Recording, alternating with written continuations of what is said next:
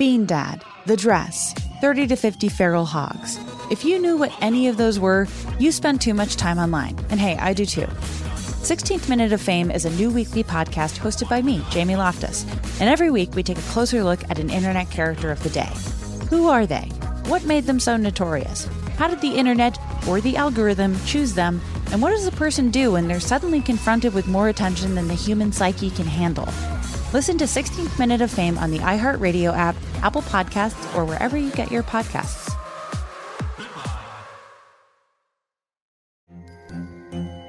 Hello, acclaimed comics writer and notorious Scott Summers hater, Rosie Knight. Well, hello, Emmy-winning podcaster and totally unbiased Targaryen royal supporter, Jason Concepcion. Somehow the X-Ray Vision podcast has returned. And like always, we'll be here every week. You'll hear from TV writers, actors, comics creators, pop culture critics. Nothing is off the table. Listen to X-Ray Vision on the iHeartRadio app, Apple Podcasts, or wherever you get your podcasts.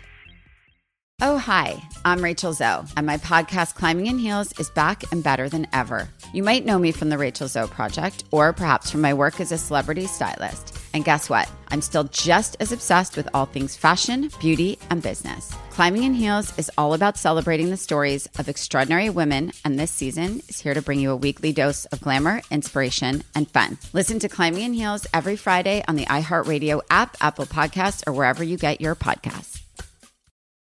Hey everybody, Robert Evans here, and I wanted to let you know this is a compilation episode. So every episode of the week that just happened is here in one convenient and with somewhat less ads package for you to listen to in a long stretch if you want.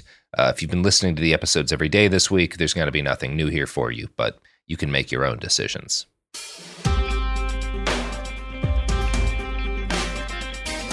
Welcome to It Could Happen Here.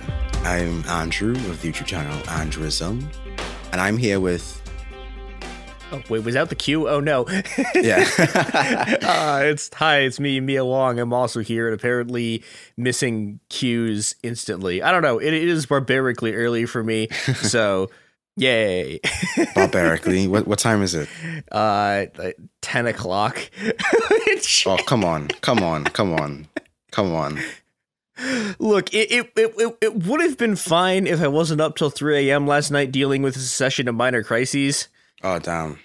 That's unfortunate. Yeah, it's all right. Otherwise, if it wasn't a crisis, I would have, flexed my early bird supremacy, but, I've been up since, 6:30, something like that. No. Or I took a whole jog. But I just did my Duolingo this morning. Yeah, so today I wanted to shed light on some really interesting history, I think, of the anarchist movement in Egypt. I've been reading this book called Anarchism and Syndicalism in the Colonial and Post-Colonial World. And there's a section by a guy named Anthony Gorman that I found really interesting and I just had to share. It's really specific to the Egyptian anarchist history of the late 19th and early 20th century. And honestly, I find that whole period to be very interesting, partially because I am a dreaded Paradox Games fan, and I enjoy my little, Vicky 3, my little, I like that period in history. Honestly, any period of history prior to World War II, I find interesting. Everything World War II is just a complete bore to me, and then everything past World War II is cool. But you see, the World War II period itself, not my thing. Tell me about the Phoenicians, tell me about the Phrygians, tell me about the Carthaginians, but I don't really care about the Axis and which tank was the superior tank and all those different things that a lot of these quote-unquote history buffs into. Not to piss anyone cereal, of course, whatever, floats your boat, but for me, I really like that pre-World War II sort of stuff. And the Victorian era is one particularly interesting point in history. And a lot of things were happening that time. Industrial revolution was shaking up around the world. Colonization was going on, and the effects of that would, reverberate for centuries to come. And the true successor to the Roman Empire, in my opinion, the Ottoman Empire, was kind of going through a series of crises. And Egypt, which was under the Ottoman Empire, and then broke free of the Ottoman Empire, had its own stuff going on. So I don't want to get too much into that whole mess, but I want to give some context because, you know, this is a history episode. It might be a 2-part history episode, in fact. So let's just start back in the late 19th century. So there's this foreign working community in Egypt, thanks to Muhammad Ali, no relation. And he was the ruler of Egypt from 1805 to 1849. This guy was all about modernizing stuff like the military, the state administration, and the economy. So he invited skilled folks to come to Egypt and lend their labor. Oh, isn't he the guy that Napoleon fought for a little bit? I think so. I mean, who didn't Napoleon fight?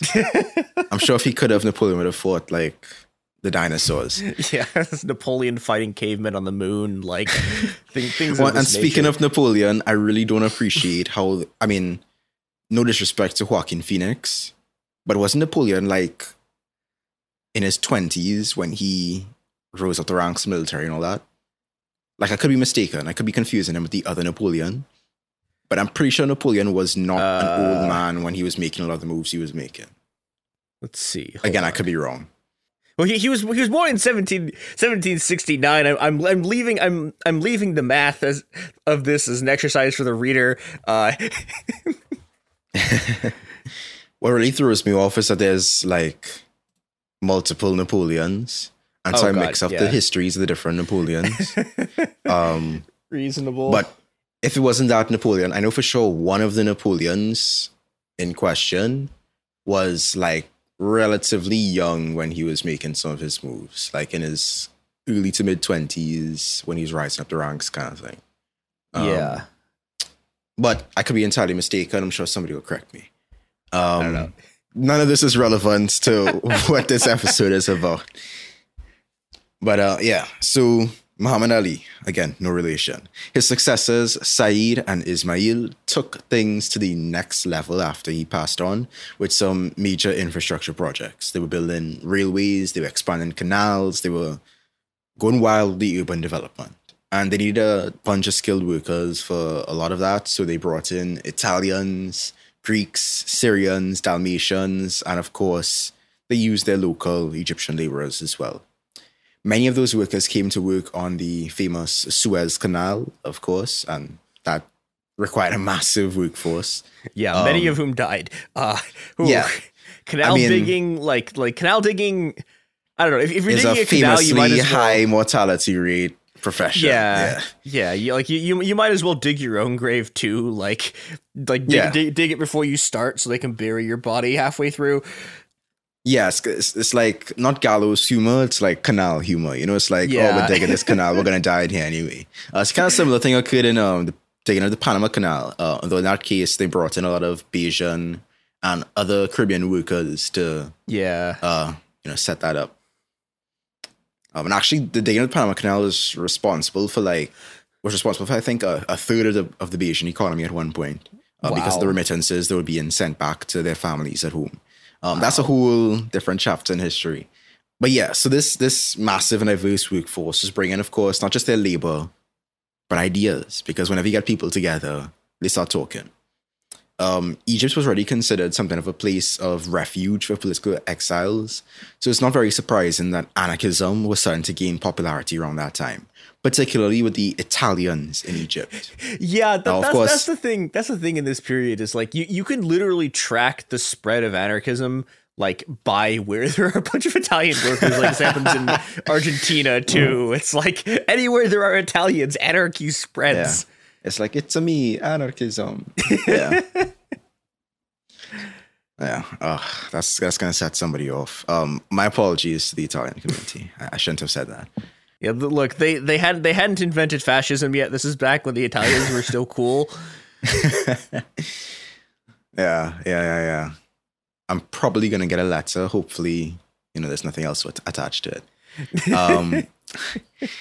Italians already had a history with the anarchist movement, as we know. some people would, of course, be familiar with folks like Enrico Malatesta. So there's no surprises there. Labor and political radicalism caught sparks first in the Italian Worker Society, or Società Operaia Italiana in 1860, which was formed to look out for the interests of its members. And later on, in the mid-1870s, you had these veterans from Garibaldi's campaigns. And by the way, Garibaldi was one of the figures responsible for the Italian unification. And then you also had other radicals forming Thought and Action, a political association with Mazzinian principles. Mazzini, by the way, Giuseppe Mazzini, was an Italian Republican who advocated for liberty and democracy and class collaboration and all that jazz. Marx once called him an everlasting old ass, which is just really funny, and I had to include that there. He's just like me, for real. Anyway, and then in 1876, a more radical splinter group became an official section of the First International in Alexandria, which was one of the earliest attempts to create a worldwide association of workers and socialist groups. I don't know if it could happen he has ever discussed like the history of the Internationals before, but it gets messy. Oh God, yeah. It gets messy, it gets catty, it gets like we had to spill that tea at some point. Yeah, it's fucking wild. Like especially once you get into like the 17 different Fourth Internationals, and it's a time. Like the Second International is such a disaster that Hosni Mubarak is part of it when he gets overthrown. Like it's a good time, and by a good time I mean an incredibly bad time. Yeah, exactly. Honestly, I just have to throw my head back and laugh quite heartily when I hear folks talking about, why can't the left unite? Like. Where's the leftist unity? Why can't we just come to nah? This has been taking place since 19th century.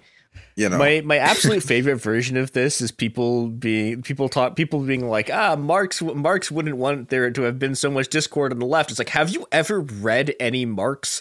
Like that is a man whose writing is about 60% yelling at someone whose ideas he's also stolen, like by volume. Like one of his most famous, like one of the things that you get assigned to read from Marx in college is the German ideology, which is like 400 pages of him being annoyed by people whose ideas are slightly different than his. It's like this is an ancient tradition. The irony of Marx calling somebody else an everlasting old ass will not be lost on me. And quite frankly, this idea of, Marx wouldn't want this, Marx wouldn't want that really comes from that sort of messiahification of Marx. I just coined that term. You can send me my flowers in the mail. Because essentially what people are doing is treating Marx and Marx's ideas and Marxism as just like Christianity 2.0. It's kind of like how, people would have been saying like, Jesus wouldn't want all this division in the church, except you're just replacing Jesus with Marx and the church with the left. Yeah, like Marx has this famous line where he goes, like, if he's responding to like the first like French Marxists, and he goes, if this is Marxism, then I am not a Marxist. Oh yeah. And then everyone proceeded to ignore him and call themselves Marxists. And I was like, well, this is great. Things have gone. This is yeah. I mean, even in their lifetimes, a lot of these figures that we respect now, they didn't really like their admirers. Like Malatesta was quite embarrassed that he had fans. I recall. Yeah. No, and to be clear, that is the appropriate reaction to having fans. It is a terrifying thing. Very true. Flee in terror. Exactly. But back to Alexandria, right? Where the First International's first official section, one of its sections came about. And it was one of the earliest attempts to create a worldwide association of workers and socialist groups. And it expanded and it formed sections in Cairo and in Port Said and in Ismailia. And they even had the idea of spreading socialist propaganda in different languages, like Italian and Greek and Turkish and Arabic, to reach more folks in the quote-unquote East. They want to take the ideas of the First International beyond just European communities and, try and reach out to the locals. Unfortunately, for those familiar with the history of the First International, it fizzled out, so, they couldn't really fully execute their plans. But, You got to give them credit for trying to make a difference beyond their own little circles. Meanwhile, Egypt was in the midst of a deep political crisis. The military was pissed because of the disastrous Egypt to Ethiopian war. The upper ranks, the civil service, the army, and the business world had become dominated by Europeans who were paid much more than native Egyptians. The country's inability to service its debt from costly infrastructure projects and lavish spending by Ismail, its ruler at the time, led to European control over its treasury in 1876. And under European pressure, Ismail was deposed in 1879, replaced with his son Tawfiq, who aimed to basically satisfy Egypt's creditors by any means necessary. And so this tumultuous political climate provided both challenges and opportunities for the anarchists in Egypt. A revolt led by an Egyptian officer of the Egyptian army, Ahmed Urabi, sought to depose Tawfiq, establish a constitutional government, and end British and French influence over the country. Although he was characterized as anti-foreign, Urabi received support from some foreign elements, including the very same Italian workers in Alexandria and a lot of the anarchists in the area. Now, as we know, anarchists are not really advocates of nationalism, though they will fight for national liberation causes. So anarchists and nationalists found themselves on the same side when it came to fighting against European imperialism in Egypt. So when the British were causing trouble, anarchists like Malatesta teamed up with nationalists led by Urabi to resist foreign domination. However, the British and French governments, who were intent on protecting their investments and nationals, confronted Urabi, which resulted in British forces bombarding Alexandria and eventually occupying the country in 1882. Throughout the early years of British occupation, the anarchist movement in Egypt faced both internal divisions and factionalism, similar to what was happening in other parts of the world. Anarchists and socialists had been uneasy comrades under the umbrella of the International during the 1870s, but the defection of a particularly locally influential figure named Andrea Costa from Libertarian Socialism in 1879 caused a significant schism within the local movement. Let me reread that. So anarchists and socialists had been uneasy comrades under the umbrella of the International during the 1870s. But the defection of one particularly locally influential figure named Andrea Costa from the School of Libertarian Socialism in 1879 caused a significant schism within the local movement.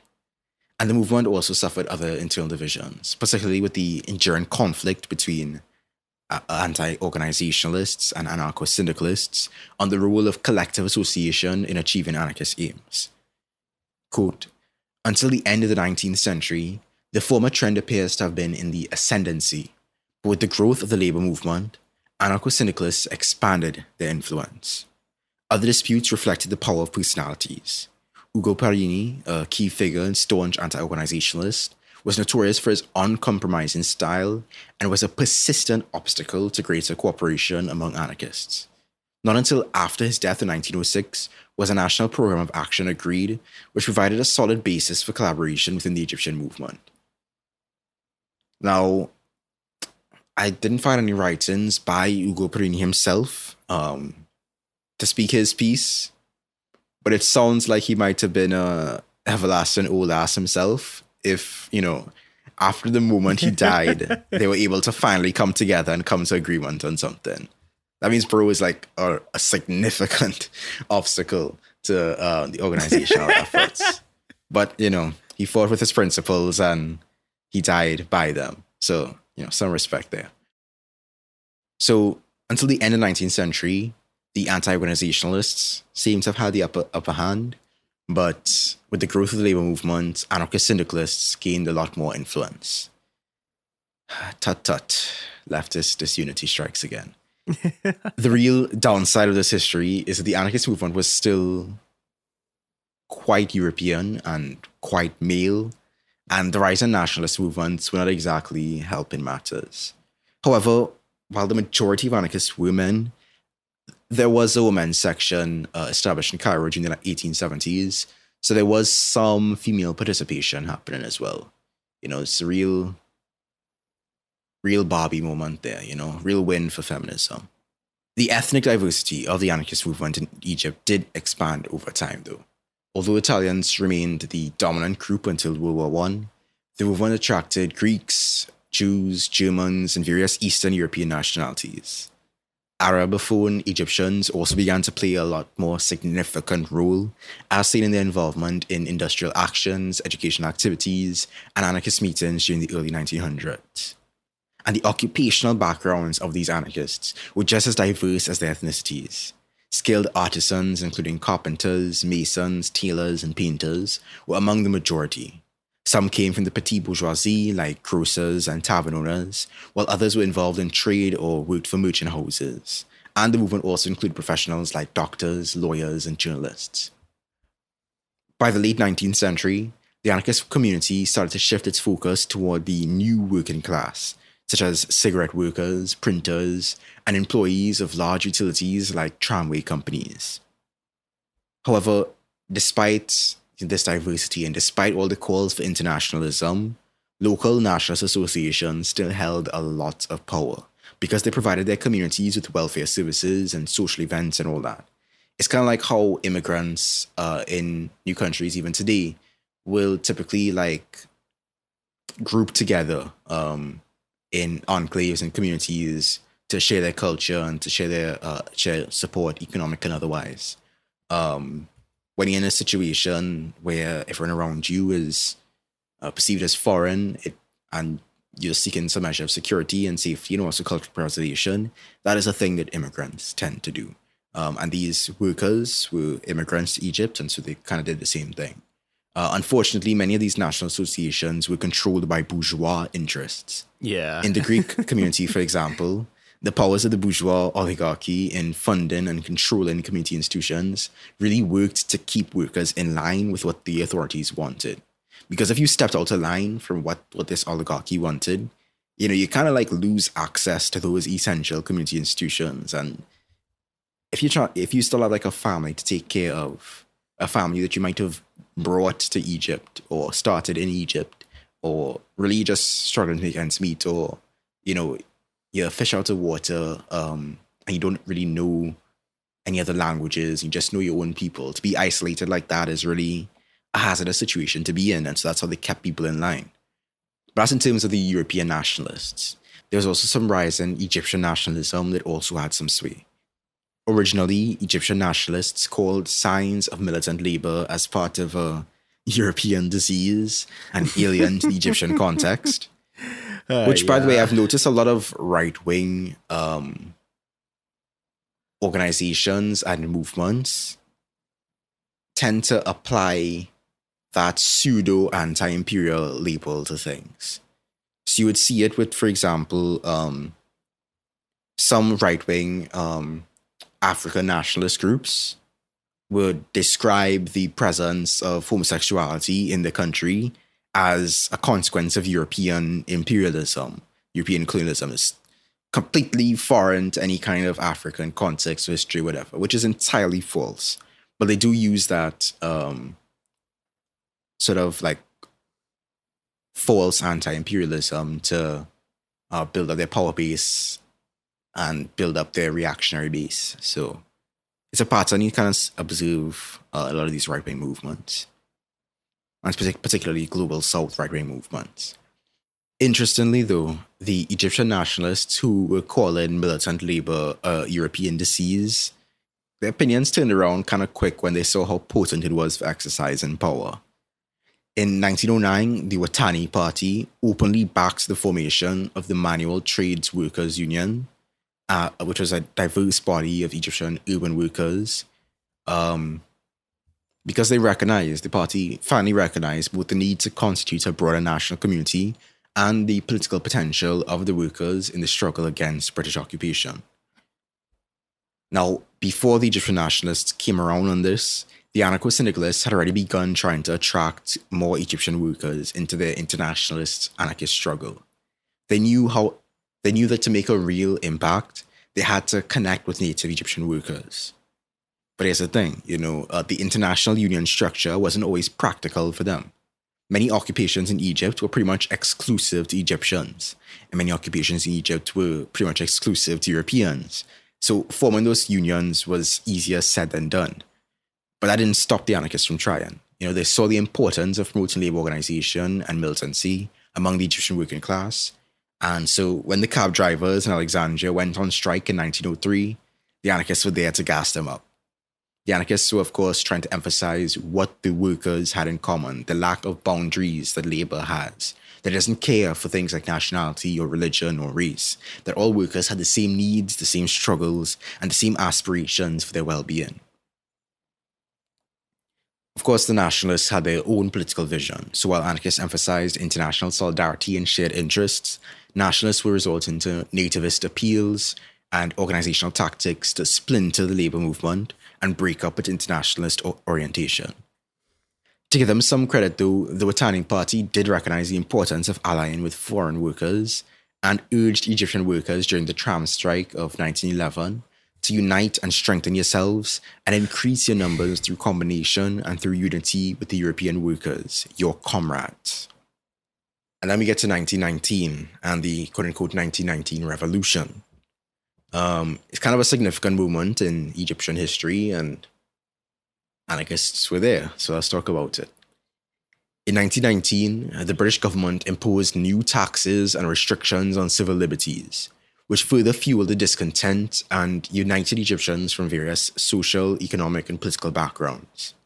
The spark that ignited the revolution was the deportation of Egyptian nationalist leaders Saad Zaghloul and other political figures by the British authorities for opposing their policies. In response, massive protests erupted across the country, with strikes, demonstrations, and civil disobedience becoming widespread. Egyptians from all walks of life, including workers, students, intellectuals, and peasants, took part in the movement. They were influenced in part by the strategies and tactics of the syndicalist present in the region and abroad at the time. The revolution gained momentum, and the demands of the protesters became more explicit, calling for full independence, a constitution, and an end to British rule. The British authorities initially tried to suppress the protests with force, which of course led to violent clashes and bloodshed. However, the resilience and unity of the Egyptian people ultimately forced the British government to recognize the scale of the uprising and the strength of the nationalist movement. In 1922, the United Kingdom unilaterally declared Egypt's independence, though the British continued to exert considerable influence over Egyptian affairs. One could argue that the spectre of anarchism would rear its head again in Egypt's history, particularly during the Arab Spring in 2011, when anarchic tactics could be found across the Middle East and North Africa. In the next part, I'll be talking more about what anarchists were doing in Egypt in the late 19th and late 20th centuries. But for now, I hope that today's anarchists in Egypt and elsewhere can keep the flame of freedom burning. All power to all the people. Peace. Oh, and this has been Andrew. You can follow me on youtube.com/AndrewIsm and support the Patreon at patreon.com/SaintDrew. See y'all next time.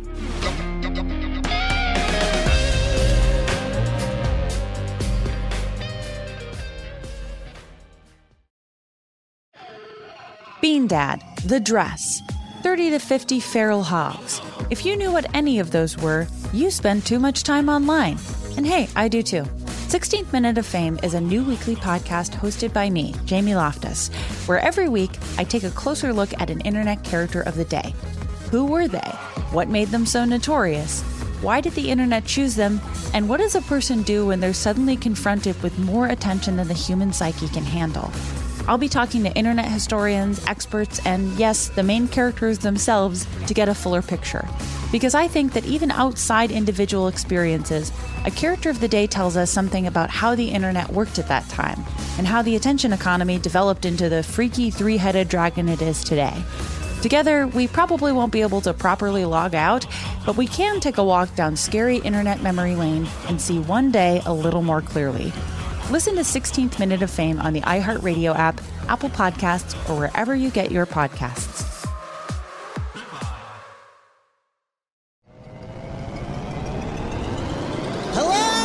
acclaimed comics writer and notorious Scott Summers hater, Rosie Knight. Well, hello, Emmy-winning podcaster and totally unbiased Targaryen royal supporter, Jason Concepcion. Rosie, somehow the X-Ray Vision podcast has returned. It feels so good. It does. And like always, we'll be here every week covering the wide world of TV, movies, comics, and geek culture. That's right. We'll be talking about Batman, heroes of that stature, and of course, we'll be inviting our friends in the industry to come geek out with us and share stories.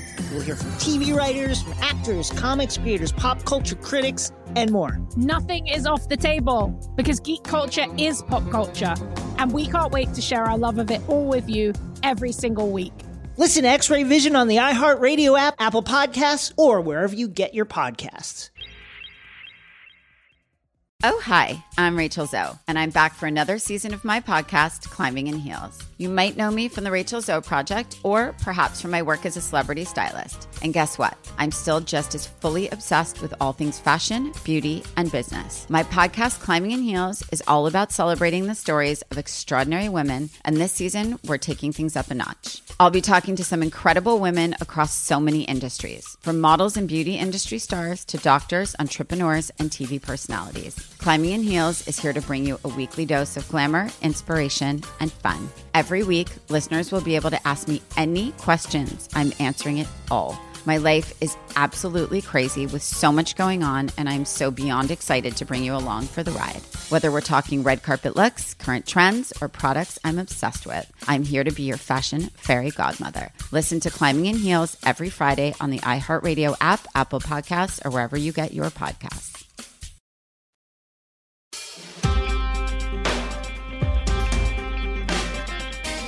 Welcome to Get Up in Here. I'm Andrew of the YouTube channel Andrewism, and I'm here with Mia, who didn't miss the cue this time. Hey, I'm learning. Awesome. Today I just wanted to shed light on just some of the interesting history of the anarchist movement in Egypt. This is part 2. First part really just went into the historical context and progression and how the anarchist community emerged in Egypt, fueled by this growing Mediterranean network of migration, labor mobility, and communication.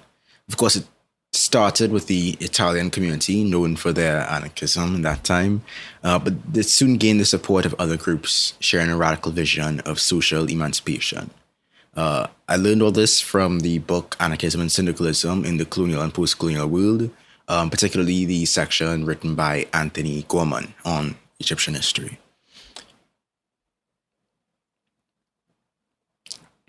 In the years leading up to World War I, anarcho-syndicalism, represented by the International Union, played a leading role in organizing and developing a militant labor movement. Advocating for international solidarity among workers, they adapted well to Egypt's diverse society, embracing ethnic and religious pluralism and internationalism while opposing capitalism.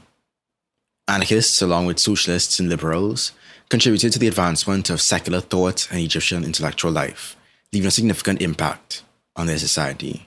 However, the anarchist movement faced challenges due to the state's coercion through surveillance, prosecution, and deportation. The authorities portrayed them as dissolute political adventurers pushing an alien ideology.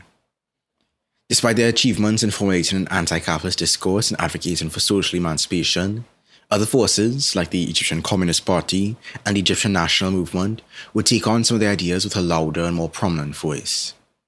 Today I just want to give more details on the movement and what exactly they were doing in their heyday. Clearly, the anarchist movement in Egypt was not confined to the local. It was all about connecting with anarchists from different countries, making international friendships, and fighting for their shared ideals. The anarchists in Egypt got involved with the conference in Verviers and conferences in London and Italy, and hung out with anarchists from Istanbul, Greece, Tunisia, and more. Egypt became the spot for anarchists in the Eastern Mediterranean, and they'd made connections all the way to the United States and South America. It's kind of interestingly playing a similar role to early 1900s Japan in terms of the anarchist movement, where it's you get these sort of regional hubs that develop and people sort of move through and around them, which I think is really interesting. Yeah, agreed.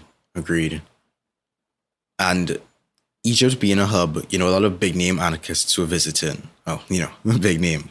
Talking people like Emile Clare, Cipriani, Elise Recluse, Enrico Malatesta, Luigi Galliani, and Pietro Gori. And of course, with these agitators in the mix, the authorities got a little nervous.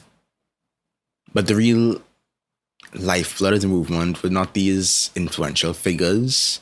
They were the publications that this community was producing and reading and distributing. The anarchists in Egypt didn't just read from newsletters all around the world, though that was a part of it, but they also contributed their own articles about what was happening in Egypt. They were connected, informed, and motivated by the international community they had built. They had a bunch of publications dedicated to workers' issues, offering insights, debates, and discussions on common difficulties on matters of labor organization and strategy, facilitated by an increasingly developed international transport system, particularly steamship services. The International Anarchist Press served as a vital channel for the dissemination and diffusion of the movement's ideas. It was the Anarchist Library before the Anarchist Library. In terms of how they went about organizing and propagating in Egypt, the anarchists there recognized the unique challenges of the local situation that they have to deal with. For the European anarchists, promoting their message of emancipation and combating the exploitation, ignorance, and injustice caused by capitalism, the state, and religious authority would be no easy task in a region where, for one, they're already being seen as part of the ongoing attempts of political domination by Western powers, and also in a region with very deep historical religious divisions, such as the Crusades and the British and French colonization. So really one of the major projects, I suppose, the European anarchists needed to communicate to the local population was that their ire did not lay with Europeans as a whole. It lay primarily with the European ruling class. And so when it came to critiquing societal issues, anarchists strongly attacked the evils of capitalism. And of course, that had the best reception among the Egyptian workers. Of course, this isn't to say that the European workers in Egypt were completely in common with the Egyptian workers, despite the fact that the ire of the Egyptian workers should really lie primarily with the European ruling class that was responsible for the imperialization of their country and the exploitation of their people. The presence of the European workers did also contribute to the exploitation because those European workers were paid so much better than native-born workers, were able to experience certain privileges that native-born workers did not have access to. Interestingly, although anarchists typically advocate for emancipation from all religious authorities, Islam wasn't specifically targeted in their literature. And there was probably a pragmatic consideration for whether anti-religious rhetoric would fly, considering they could just be deported, because of course that was a crime. They still took on a hostile attitude towards the Egyptian state though, condemning its coercive actions, surveillance culture, and abuse of power. But they didn't confront it head on. Their program of action was far more focused on the goal of social transformation through the use of propaganda, education, and workers' associations.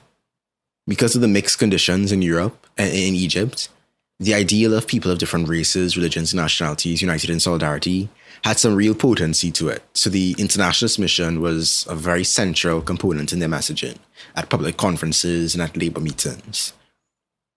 But it really was more so about the speaking, the propaganda of the word rather than the propaganda of the deed. In fact, interestingly, for that time, the anarchists in Egypt didn't really engage in much propaganda of the deed at all.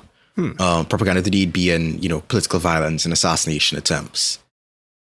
For those who know, a bit about the anarchists of that time, propaganda of the deed was what they were known for. They had some big name assassinations in the mix.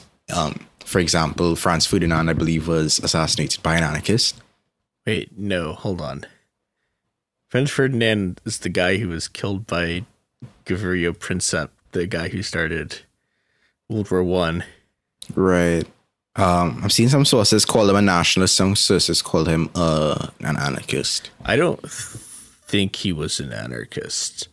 Yeah, he was exposed to socialist, anarchist, and communist writings when he was younger, through school and through his roommate, Danilo Illich. But he was more so associating with nationalists, particularly when he got around to assassinating Franz Ferdinand. Nazis and fascists did call him an anarchist and a socialist, but it seems as though, although he was inspired by nationalists and anarchists, he was more so in the nationalist side of the equation. Yeah, I mean, they did kill a few Habsburgs, which always a good thing to have less Habsburgs in the world. You can make a chart over time, and one axis is good and the other axis is Habsburg. You can see that they're inversely correlated. Yeah. Habsburgs are something else. But yeah, the anarchists in Egypt, not too much into the political violence and assassinations. They were focused really on promoting their ideas through spoken and written communication, like public meetings, demonstrations, and the press. And the press was really the crucial axis of their efforts in disseminating their ideas and sustaining their identity. They had local publications like La Tribuna Libera, L'Opéra, Lux, and others, which served to spread anarchist thought and discuss ideas and issues of social emancipation. The weekly paper L'Opéra mostly promoted anarcho-syndicalism, and then the paper Il Domini came up and decided to adopt a more stridently libertarian tone. And then you have Rise Again, or Risorgete, which is another paper, another weekly that promoted a very strong anti-clerical line. And then there was the paper O Ergatis, which was, or the worker. And that was an organ for the emancipation of women and the worker. And it provided primarily for a Greek language readership. Honestly, a lot of these papers were tailored towards specific languages. So that Greek, you had Italian, and you also had French, like L'Union and L'Idée. But despite its polyglot character, the anarchist press in Egypt doesn't seem to have included an Arabic language newspaper, which is kind of weird when you're surrounded by Arabic-speaking people. However, anarchism had regularly featured in the mainstream Arabic newspapers since the 1890s, usually, however, in reporting the activities of the movement abroad, not locally in Egypt. At the same time, there were also journals like Al-Muqtataf and Al-Hilal, which carried articles discussing the origins and development of anarchist thought and practice. It seems as though in 1897, there was also a figure who engaged with socialist ideas, but that particular publication seems to have been closed down quite quickly by the authorities, particularly for featuring the work of Salama Musa and Shibli Shumail, who were two Egyptian writers who were clearly influenced by anarchist ideas. Something that just occurred to me is that what it could be influencing this is that the Italians and the Greeks and the French and all these different people who are writing about these anarchist ideas in Egypt, it's possible they had a bit more leeway when it came to the local authorities that locals themselves would not have. Their foreign status may have provided them with slight immunity in comparison. And this is just me spitballing, but it's possible that Arabophone writers and speakers would be taking on significantly more risk if they were to agitate in the same ways that these, migrant workers were advocating. And then there's also the component, that's speculation, but there is the proven component of financial difficulties and limited literacy rates among the Egyptian population that made it difficult to distribute Arabic language material related to anarchism. Because a lot of the workers in Egypt who spoke Arabic were not literate. What did help though, because the anarchists were about that life, they would go to cafes and read their newspapers out loud to reach their target audience. The first podcasters. Exactly. The first podcasters, for real. As the anarchist movement in Egypt was really commemorating important political events, celebrating the principles through posters, leaflets, and flyers, celebrating the anniversary of events like the Paris Commune and May Day, to really spread that message of international solidarity among the workers. Anarchists in Egypt were also very fond of showing solidarity to their international figures. Like Francisco Ferrer, who was a very influential Spanish anarchist thinker, who did a lot of work in the field of anarchist education. He created Ferrer schools, which influenced figures like Emma Goldman to create their own modern schools in the US and elsewhere.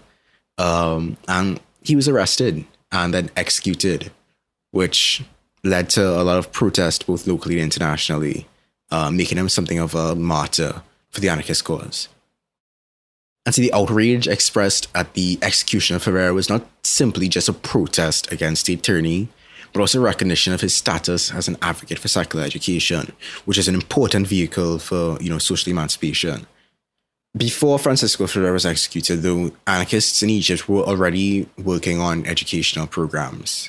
In fact, they launched their most ambitious project, the Free Popular University, or Università Popolare Libera, or UPL, in Alexandria in 1901. The UPL aimed to provide free evening education to the popular classes and received, great support across Alexandrian society.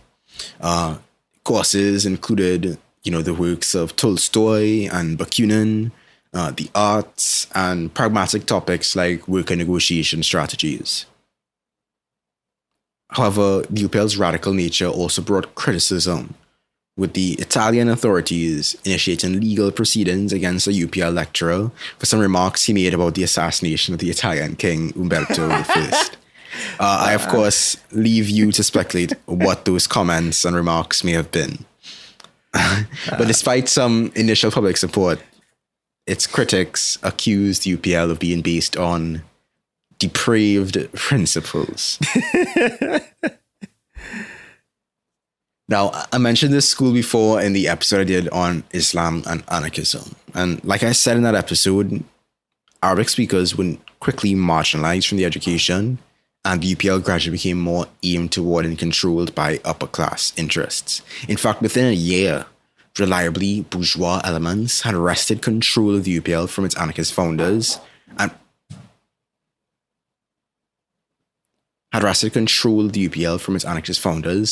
proceeded to transform it into a vocational college that, among other things, taught shorthand, accountancy, and languages. So despite its very brief existence as a revolutionary project, the UPL marked an important moment for anarchism in Egypt and inspired other movements seeking educational reform. The UPL's impact and vision influenced Egyptian nationalists who established the Higher Schools Club in 1905, which also emphasized educational means for political purposes. Anarchism in Egypt had a significant impact on the development of the labor movement.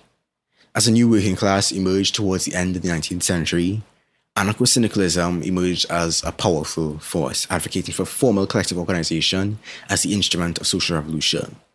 Of course, Egypt's labor movement wasn't entirely new, as guilds had been part of the traditional Ottoman order, regulating trade and providing mutual aid. But the modernization efforts of Muhammad Ali, no relation, and Egypt's integration into the international capitalist system changed that landscape, affecting the role of guilds and shaping the working class. Foreign workers, like I mentioned before, came into Egypt alongside native Egyptian labor. But despite the differences between them, evidence does show a strong cooperation and collaboration between the groups. The native Egyptian working class was affected by a variety of factors, but there was a model of collaboration that was emerging between European and Egyptian workers.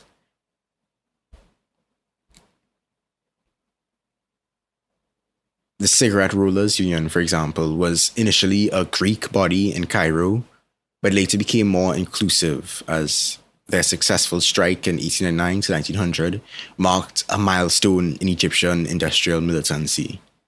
However, subsequent strikes faced brutal confrontations with the police, leading to divisions among the workers. By the end of the first decade of the century, the Anarcho-Syndicalist International Union had emerged as a significant force based on universalist principles and international solidarity. The optimism for the future of a socialist center in Cairo was a reflection of the broader movement within the working class, led by anarchists and syndicalists. Anarchism first appeared in Egypt among Italian political refugees and workers during the 1860s. Nurtured by a developing international network of labor, transport, and communications, it expanded beyond Italian circles to attract members from across Egypt's diverse communities. Though heterogeneous, through the discourse of radical social emancipation and propaganda and public action, declaring the universality of humankind and decrying the evils of capitalism, state power, and religious dogma, the anarchist movement would come into force in Egypt's history. In the years after 1900, anarcho-syndicalism played a central role in the development of the labor movement, articulating the rights of workers in struggle against capital, and promoting internationalist activism. Yet while they rejected nationalism as an organizing principle, anarchists did at times make common cause with the nationalists against imperialism, and arguably had a reverberating influence on the strategies and tactics of the nationalist movement. That's all I have for today on this brief moment in Egyptian anarchist history, but I hope it illuminated a very interesting chapter and context and sphere. Yeah, and I think there's another kind of important broader lesson from this that is, I think, mostly forgotten, which is that, you know, from this period of, I don't know, roughly the late 1800s through about 1917, like in most parts of the world, except for basically like Western Europe, or not even Western Europe, like apart from basically like the Germanys, if you're talking about socialism, there's like anywhere in the world, there's a very, very good chance the thing you're actually talking about is anarchism. And, you know, there's been a sort of systemic attempt by both liberal and sort of later communist like historians to sort of like wipe the historical record clean and make it look like everything was always sort of like the sort of onrush of Marxism. But like that just wasn't true. And there were very powerful anarchist movements on every continent, and they did a lot of really interesting things. And yeah, that really needs to be respected and recognized, and it hasn't so far. So hopefully this, and if folks check out the book, they can get some more insights on some of the other actions that were taking place in that time. Again, the book is Anarchism and Syndicalism in the Colonial and Post-Colonial World. It really illuminates a lot of that lost history. Thanks for joining me and Mia on this episode of It Could Happen Here. Again, you can follow me, Andrew, on the YouTube channel Andrewism, and support on patreon.com/saintdrew. Take care, y'all.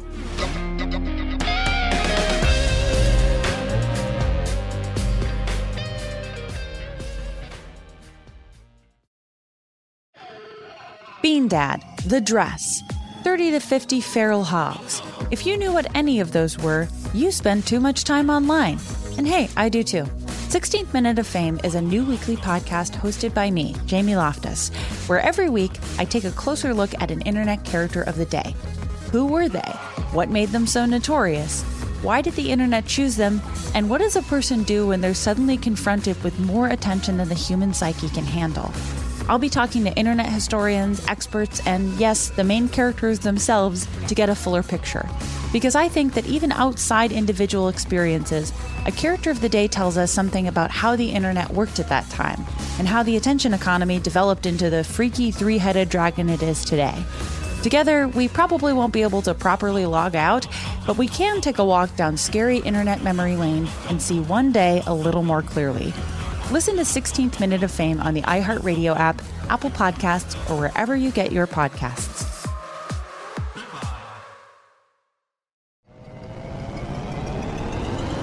Hello, acclaimed comics writer and notorious Scott Summers hater, Rosie Knight. Well, hello, Emmy-winning podcaster and totally unbiased Targaryen royal supporter, Jason Concepcion. Rosie, somehow the X-Ray Vision podcast has returned. It feels so good.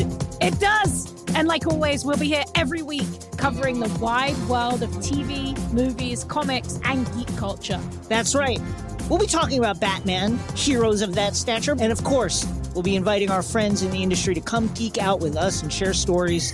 We'll hear from TV writers, from actors, comics creators, pop culture critics, and more. Nothing is off the table because geek culture is pop culture, and we can't wait to share our love of it all with you every single week. Listen to X-Ray Vision on the iHeartRadio app, Apple Podcasts, or wherever you get your podcasts. Danielle Moody here, host of the Woke AF Daily podcast. We've been with iHeart's Outspoken Network for a year, and what a year it has been. Every weekday, I navigate our rapidly changing world alongside our series of fabulous expert guests.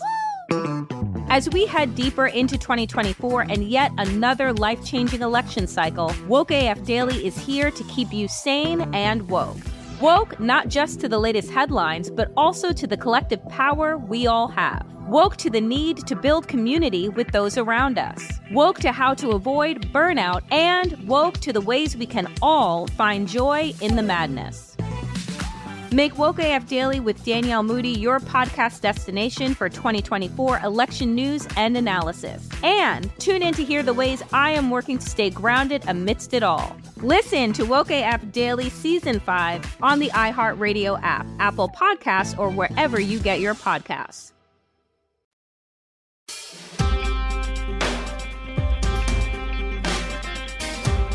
It could happen here. That's the podcast that you're listening to. It's also a thing that is happening. The thing that is happening is it is a kind of rough time to be a trans person in the US and also in most other countries. And you know, we do a lot of episodes on this show about how it's rough and why it's rough and the specific things that are happening. But also sometimes we do the other part of the podcast, which is to put it back together part of the podcast. Or in this one, this is more of a bring to birth a new world from the ashes of the old episode. And in order to talk about doing that, we're talking to Samantha Medina, who's an organizer for Donut Workers United and also the Coalition of Independent Unions, and Sinead, who is an organizer for the CIU and also the IWW. And yeah, both you two, welcome to the show. Hey. Thanks for having us. Good to be on. Great to talk to both of you. And so the specific thing that, we wanted to talk about today is the Trans Day of Solidarity that is being organized in Portland right now. And yeah, I guess we should start with what is this event, who is doing it, and then we can get into why it is being done. Sure thing. So the Trans Day of Solidarity is an event being put on right now by the Coalition of Independent Unions. And it's an event that's basically about both celebrating trans people in the labor movement and the workers' movement as a whole, highlighting the importance of workplace and union organizing for trans communities as a way for us both to survive, but also to struggle towards our own liberation. And finally, it's a way of sort of us clarifying how we can start using workplace struggle as a means of turning the tide against the current genocide we face. Yeah, that covers most of it. I think the only thing that I'd like to add is a lot of what this event is around is bringing awareness to the trans community and specifically our experience within the labor movement and on the job. And it is a way, as Sinead mentioned, to kind of like highlight exactly what unions do and can do for trans people, while at the same time also giving us a moment to remind unions that they should be doing more. Even if what they're already doing is great, they could always do more. And especially in a time right now where trans people are facing the discriminations particular to us across this country right now, and as Sinead mentioned, the world, but focusing on the United States, it's really important that the avenues that are there to protect us are aware of how to protect us. So I think this is our opportunity to kind of remind unions to step it up a little bit. Yeah, and I mean, I think another thing that's kind of important about this in particular is, yeah, you know, both of you two are intimately aware of this, but I don't know if overrepresented is the right term, but like trans people, like literally right now in particular, are effectively the vanguard of new union organizing. They are, you know, enormously like quote unquote, I guess overrepresented or whatever, if that's the word you want to use in you know, like among union organizers. A lot of actually, and this I think is you know, another thing I'm excited about for this is that like y'all are kind of like at the forefront, I guess, of like what the new sort of union organizing stuff is and how it's sort of, you know, how it's been working. And so like that, the fact that this is like the one place where there's actually a lot of us, and that, you know, is a place where there's enough of us that it actually matters, is important. And that, you know, that works in a lot of directions at the same time. Yeah, I mean, I think it's good to acknowledge that, like, yeah, there are a lot of trans people that are organizing their workplaces. There's a lot of trans people taking part in their unions. And, you know, a lot of that, I think, comes out of necessity. Like, if we're not there to discuss our needs with these unions, or to create our own unions out of necessity, where, like, maybe our cis coworkers don't understand the struggle that we face on the shop floor. So by reminding them, we're able to make it better, you know, like all that's great and true and everything. But I think it's also really good to acknowledge that, like, LGBTQ people in general, whether they just be trans or otherwise, have been organizing their workplaces for decades now. So I think a lot of this, like, yeah, we're seeing a lot more trans people involved, but we're also seeing a lot more recognition and visibility of trans people than ever before. Right. Well, and part of the reason we're so involved is because it's a matter of basic survival, right? The average transmasculine and non-binary person make about 70% of the median U.S. wages, whereas trans feminine people make 60%. And this is below, like, compared to cis people, you know, that's wild, right? The level of homelessness, of discrimination, of job loss, of hours being reduced, punishment, of sexual harassment on the job. It's just, you know, it's unconscionable. And it always has been. Even in the good days, it was garbage and miserable and honestly took a lot of us out. Yeah, and I mean, you know, like part of the thing with that, right, is like that all of that has knock-on effects, right?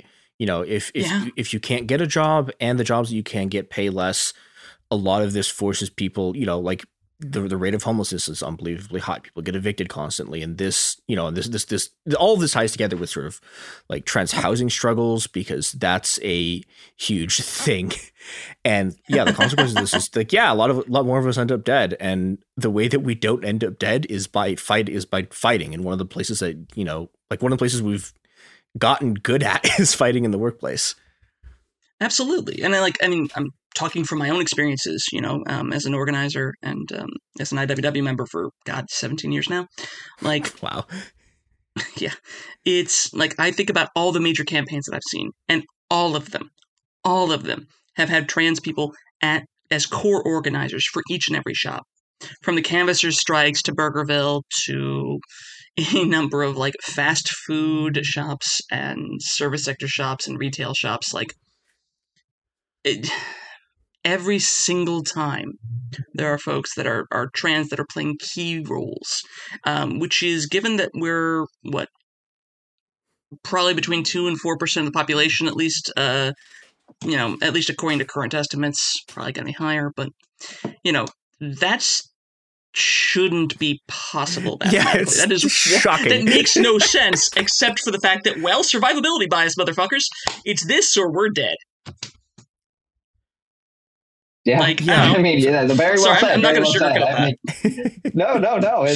I mean, that is the blatant truth, right? And I mean, like, even if we're not talking about life and death, I mean, it's the difference of whether we have access to a bathroom to to use, you know. It's, yeah.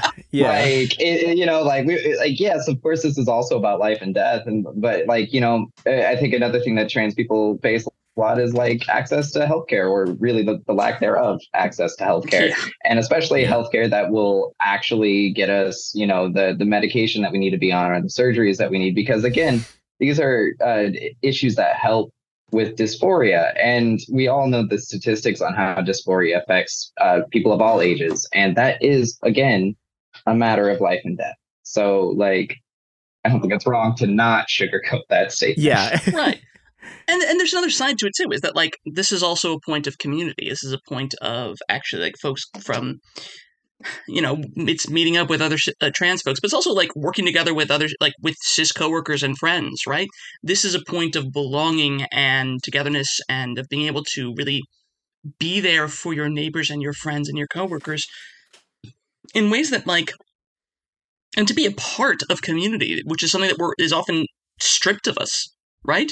Yes, it's about survival, and it's about what we need to do in order to keep breathing, but it's also about what we need to do to live, you know, to go beyond survival, to have joy, and to have enough money to make it through, and you know, maybe be able to actually have something for ourselves, maybe be able to not have the constant anxiety, but instead spend more time being happy about who we are.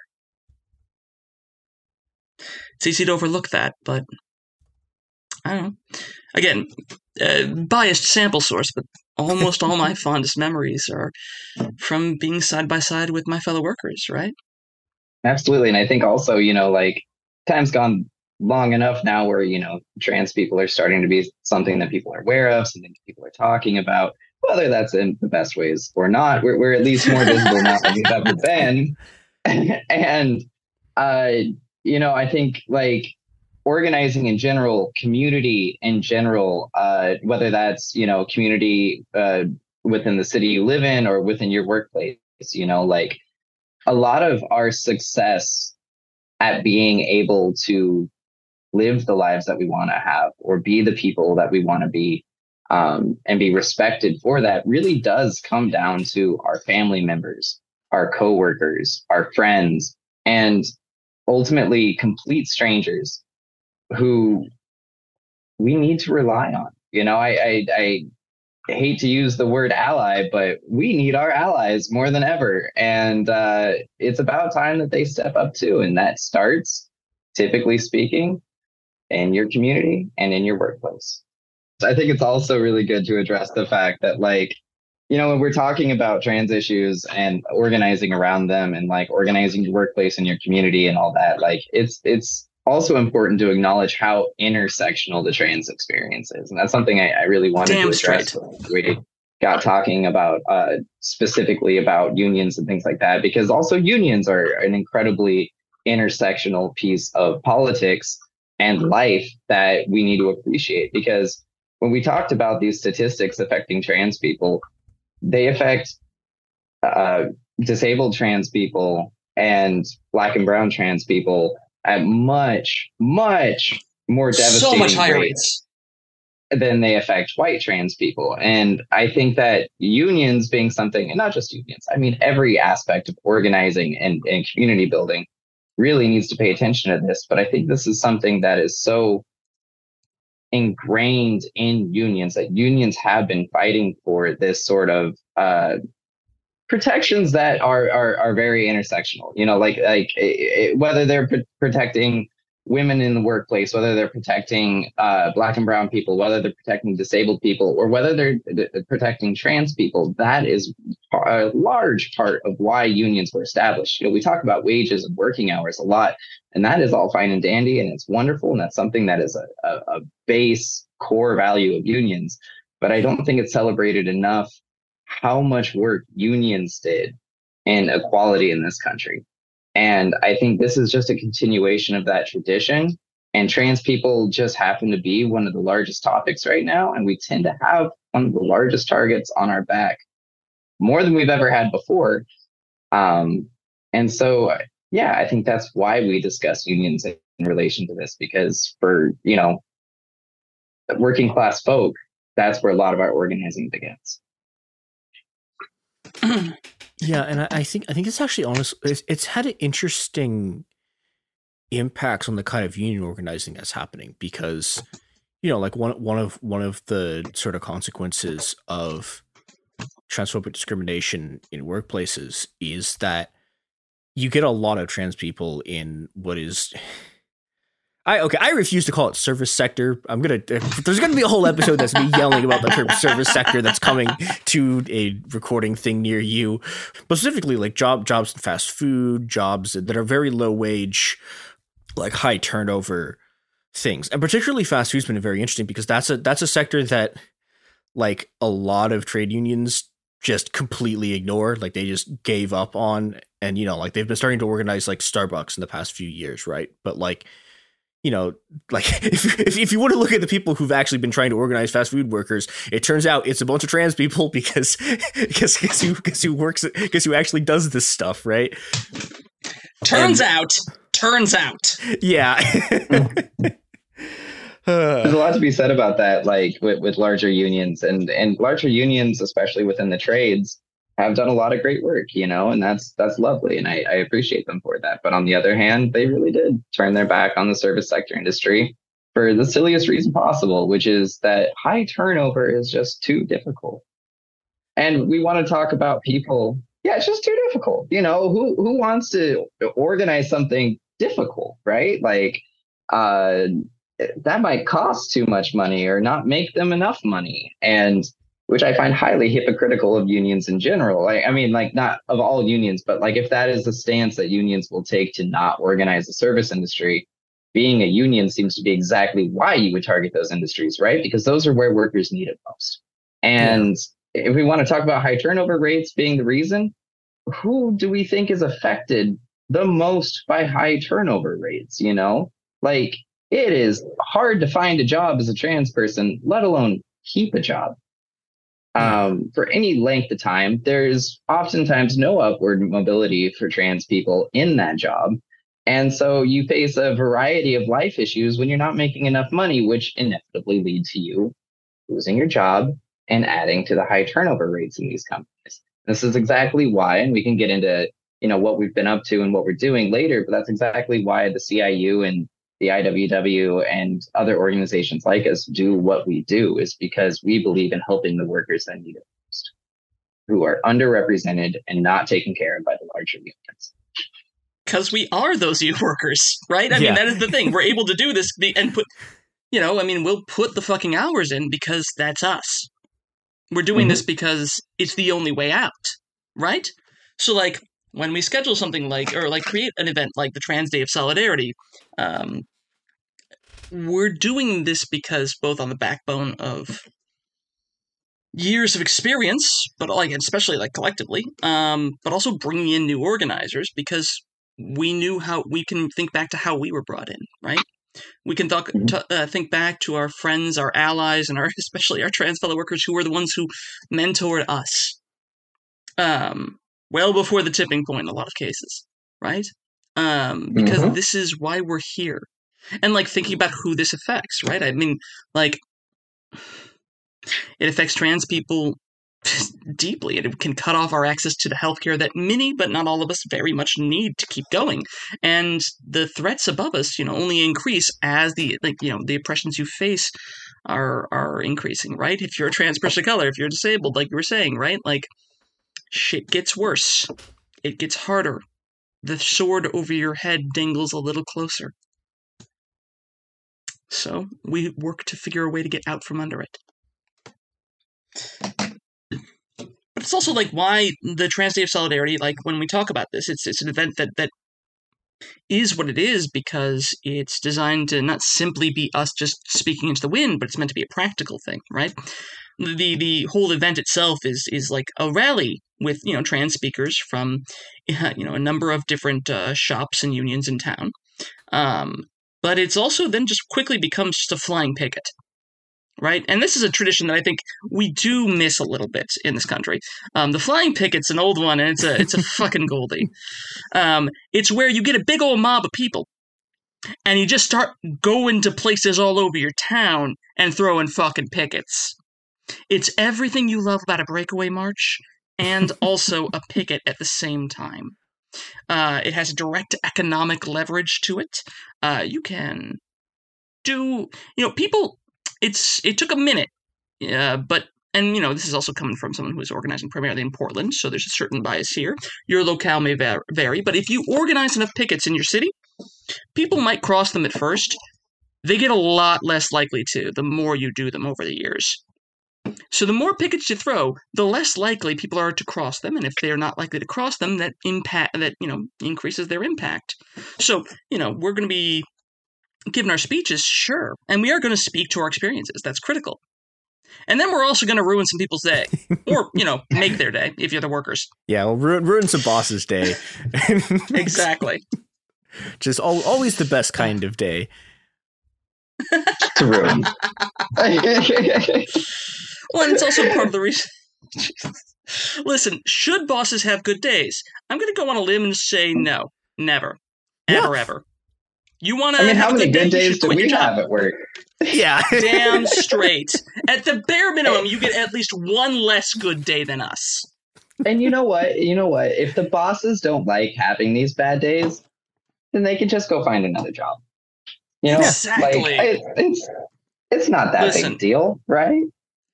They could actually contribute to their communities. Do some real work for a change. Which in this case is sometimes just working a fucking till. Because that sucks. Love to see it. Okay, speaking of things that suck, we need to take an ad break.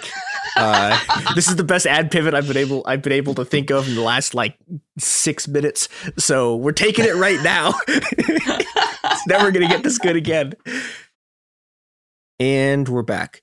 So one of the things that I also wanted to talk about is about, I guess, just talking a bit about what the Coalition of Independent Unions is and how it sort of formed, and I don't know, the sort of potentials therein, because it's a really interesting organization. Coalition? Yeah, absolutely. So the CIU, it's got a long history if we really dig deep into it. I mean, effectively, this idea started after organizing within Portland for the last, I think people have been organizing here forever, but let's say, how long ago did Burgerville Workers Union start, Sinead? Let's see. That's a question. If you want to talk about the official date we went public, sure, 2016. If you want to talk about the antecedents, you'll find it in the Industrial Research Organizing Group, Precarious Workplace. It was Low Wage Worker Subcommittee in the Portland General Membership Branch of the IWW circa August of 2013. Incredible names, by the way. Oh, you're welcome, yeah. Oh, honey, I'm a wop. Do you know how many fucking acronyms do we have? Oh, my God. Listen, the number of things I had to take the GMB when I was BST, despite not actually being the T part of BST, only T part I'm not part of. Oh, I could tell you about the GOB and the GEB until the cows come home. But the point is, they're antecedents. The CIU is a relatively new organization with deep roots in Portland. It kind of came out of the flurry of independent unions that kind of, in fast food, service, and retail, that flourished in the wake of the Burgerville Workers Union. Burgerville Workers Union itself goes public in, that was April of 2016, because of course it's been that fucking long. It was in the works a while before that. All those meetings. The earliest antecedents are arguably the Portland General Membership Branch of the IWW's Industrial Organizing Research Group, the Precarious Worker subgroup, or maybe it was the Low Wage Worker subgroup, circa August of 13. But that's antecedents, right? This kind of goes public. This itself is built on, the Jimmy John's Workers Union, especially around the Twin Cities and earlier in the 2000s. And then, of course, before that, the Starbucks Workers Union, that had multiple different campaign flourishings. I think the earliest in the late 90s, early aughts in New York City. on which, honestly, you'll see some articles mention this, on which the foundations of the modern Starbucks Workers United now rests. So what we've seen now, in the wake of all of this shit, right, is you have an incredibly militant working class coming forward. And they start popping off. They're not waiting for permission from any org to just start fucking organizing their workplace, sometimes filing for union elections, sometimes not. The ones that have been filing for contracts, I have complicated feelings, but there are real gains you can make from contracts, right? That it is a lot easier to get certain victories than you can in others. Now, there's also limitations, right? But the CIU comes from a number of different unions coming together, Don't Workers United, a few others, to basically actually preserve, democracy in their workplace, to pool resources around, trainings around contract bargaining and elections, as well as to rely on each other for direct action assistance and things like that. The IWW has also got a thread in all of this, but yeah, it's essentially a series of we're not trying to own everything, right? The CIU exists as a platform for all the different types of independent union activity that are occurring, right? And to create a basis on which we can actually start talking to each other more, to cooperate and interact with each other, right? There is more of a contract focus in the CIU. So, I'm a WOB with experience in dual carding. You have your contract union on the one hand and your fighting union on the other. And this allows folks to sort of approach union organizing and labor organizing from any level of experience and any number of backgrounds, right? And I think that's the real strength of the CIU, is not to instead to constrain the upswell of worker militancy, but instead to give it a place to help put down some roots, while also allowing even more militant struggle to intertwine within those growths. So I think that's a really great explanation of the CIU and how the CIU formed and the purpose that the CIU provides to workers. So far the CIU is growing rapidly. We've been talking with a lot of workers, and primarily in Oregon and in Portland, but even workers outside of that purview. And I have a lot of hope that the CIU is going to be able to help unionization in a way that other unions are not willing to at the moment, or are having difficulty breaking into. And so far, so good. I mean, I think we have, I think there's at least, trying to do the math right now in my head, I do lose count sometimes, but I think we got about 6 different shops involved in the CIU currently. 6 including my shops. Own. Exactly. 6 public shops, including my own. No, that's fine. Oh, no, that's perfect. Yeah. Oh, honey, there's so much more to come. There's so much more to come.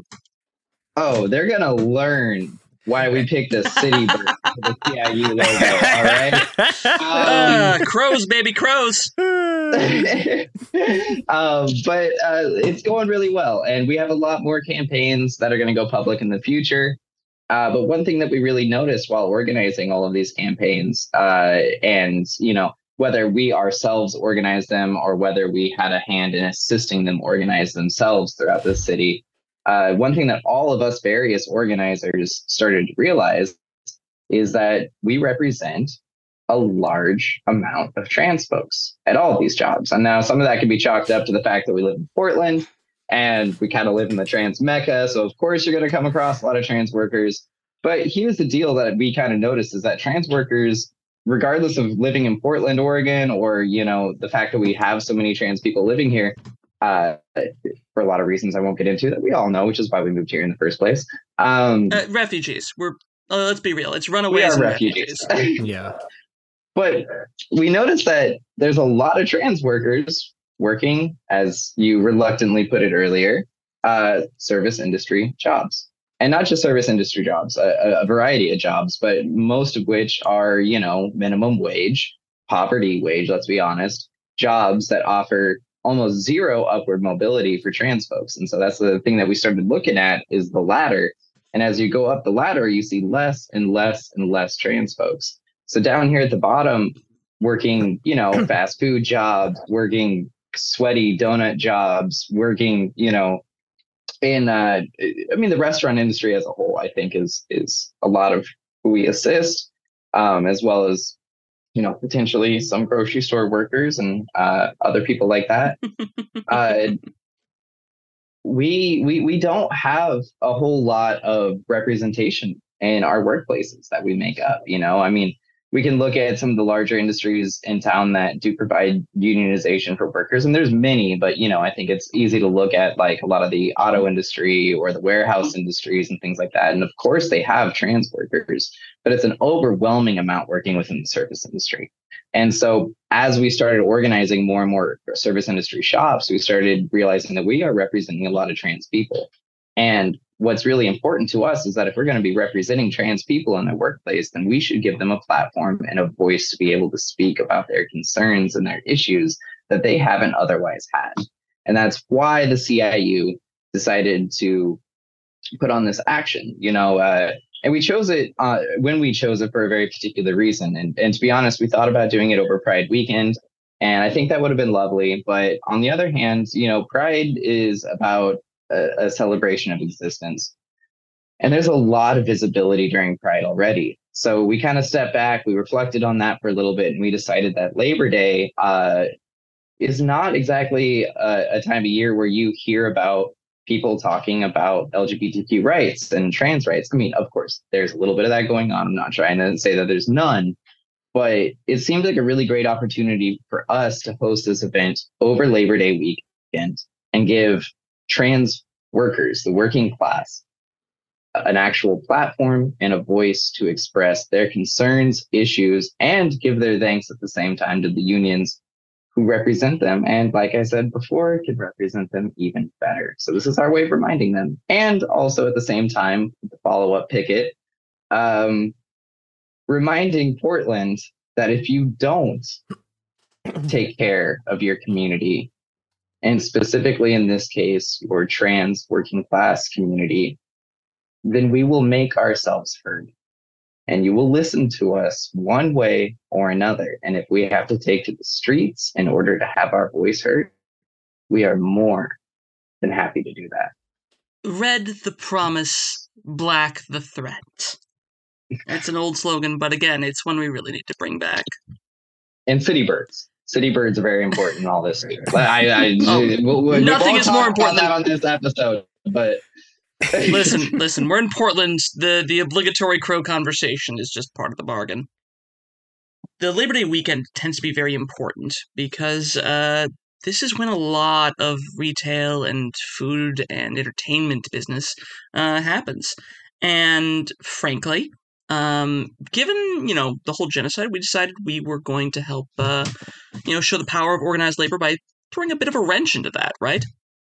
So why we chose Labor Day, getting into sort of like what the Trans Day of Solidarity is, we're going to be having a speaker and a rally at 4 p.m. at Pioneer Square in Portland, Oregon on Saturday, September 2nd. This is a huge weekend for food service, for entertainment, and for retail. And while we're having trans speakers from a number of different campaigns and unions speak from 4 to, wrapping up at around 5, we're then going to start moving on a mobile picket line, a flying picket, all over downtown Portland, because we need to bring joy to a lot of workers and ruin a lot of bosses' days. This is leverage, and we'll use it. We'll just cost them as much money as we possibly can. We'll be hitting a number of different stores. It looks like we'll be hitting, you'll see at the march. But we'll be going all over the city. We have everything covered in terms of needs and amenities. There's going to be chants and leaflets. There'll be medics aplenty. There'll be all sorts of safety concerns will be addressed by our organizers on the ground. So please, come one, come all. We actually should have a marching band. That'll be pretty fun. That I didn't expect to land up, but it'll be a union marching band, no less. Nice. We love to see it. It's going to be pretty great. So, if you like trans people and making bosses cry, you should come to this. What time? If we do this, is starting again, 4 p.m.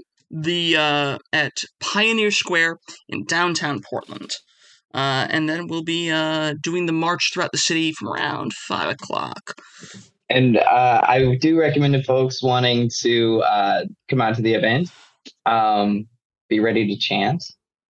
Bring your walking shoes because we have a bit of a trek ahead of us, making bosses miserable across town. And make some signage. Bring picket signs. Bring and picket signs in support of both trans people, working class folks, union workers, or just reminding bosses to stop being shitheads. Whatever you want to put on your sign, it's lovely.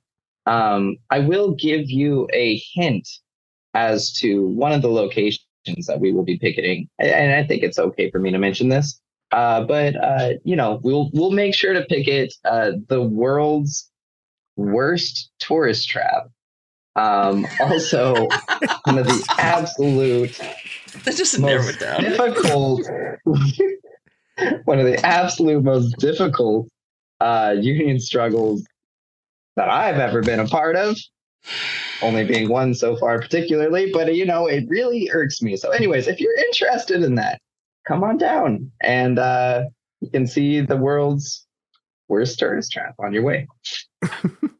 And for people who are not in Portland, I do want to remind people, it's probably not enough time to do it this year, but you too can have a Trans Day of Solidarity. You could also have it on a different day. We can have one. If we planned this correctly, we could in fact have 365 days of trans solidarity. We could take all of the days. I don't know. The cis people can have like the leap year day or something like that. We'll get the February 29th. We already have May Day. It's called. There's no need for a second Labor Day. I really feel like if we keep doing this every year, we can just take it. Yeah, we can get rid of fake Labor Day and make it based Labor Day again. Exactly. I mean, it's Trans Labor Day. I mean, I don't know. That's a lot. I mean, I'm only visible one day of the year, and I only remember things one day of the year. I don't know. Okay. There's one day. We got one day of Pride. There's like, isn't there like a bisexual visibility day or something? There is one. Yes, bisexuals only appear for one day a year. It's at least 3 days. Wait, no, 4. There might be 4. There's like 2 other trans ones. We could possibly have a full 5 days that we're visible in. I'm just going to put forward that, like, listen, if you also want to, and if you can get something together for Sunday, September 3rd, we could just make Trans Day of Solidarity followed by Trans Day of Wrath. Because if the picket line has to go too long, well, we get mighty ornery. Well, and also, okay, like, I have been watching you all make, it's Wrath Month, it's enough Pride, it's Wrath time jokes for too long, and there has been not enough Wrath, so I'm calling for more Wrath days. We need to actually do the day. Absolutely. So organize your workplace. Oh, absolutely. Organize your workplace. Find, and if you find out that, like, the people that own your company are fascists or helping to fuel the genocide, organize even harder. Help get friends involved. Have them try and get on jobs to help take those motherfuckers down. Remember, there's so much you can do to cost the people that are trying to kill us a lot of money, while also making your lives so much better. So, do your part. Hope to see you all again. Well, not again. I hope to see you all there. And again, it's going to be September 2nd, 4 p.m., Pioneer Square, downtown Portland, Oregon. And be there for the rally. Listen to people's voices. We are doing this for a reason. It's important that we give trans folks a platform and support us on the picket line. We would really appreciate to see you there. You can also find a link to all this on the Coalition of Independent Unions Facebook page. We also have an Instagram you can find us on. Just type in Coalition of Independent Unions or CIU. Yeah, well, we'll put links to that in the description. Perfect. As well as And Twitter. And if you need any more information, please feel free to hit up either of those accounts. And we'd be happy to inform you on whatever you need. Yeah, and with that, wishing everyone a happy Trans Day of Solidarity. If you're a boss, wishing you a bad Trans Day of Solidarity. Yeah, and everyone go out into the world, make more Trans Days of Solidarity, make more bosses sad, make workers happy. This is within your power to do, and yeah, go into the world and make mischief.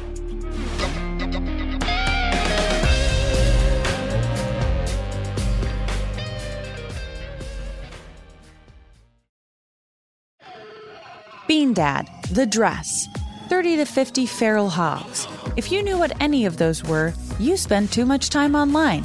And hey, I do too. 16th Minute of Fame is a new weekly podcast hosted by me, Jamie Loftus, where every week I take a closer look at an internet character of the day.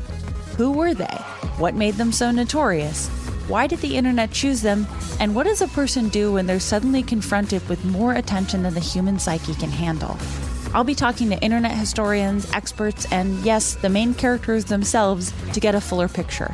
Because I think that even outside individual experiences, a character of the day tells us something about how the internet worked at that time, and how the attention economy developed into the freaky three-headed dragon it is today. Together, we probably won't be able to properly log out, but we can take a walk down scary internet memory lane and see one day a little more clearly.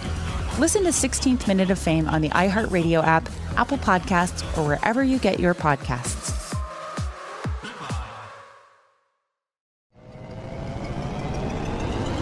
Hello, acclaimed comics writer and notorious Scott Summers hater, Rosie Knight. Well, hello, Emmy-winning podcaster and totally unbiased Targaryen royal supporter, Jason Concepcion. Rosie, somehow the X-Ray Vision podcast has returned. It feels so good.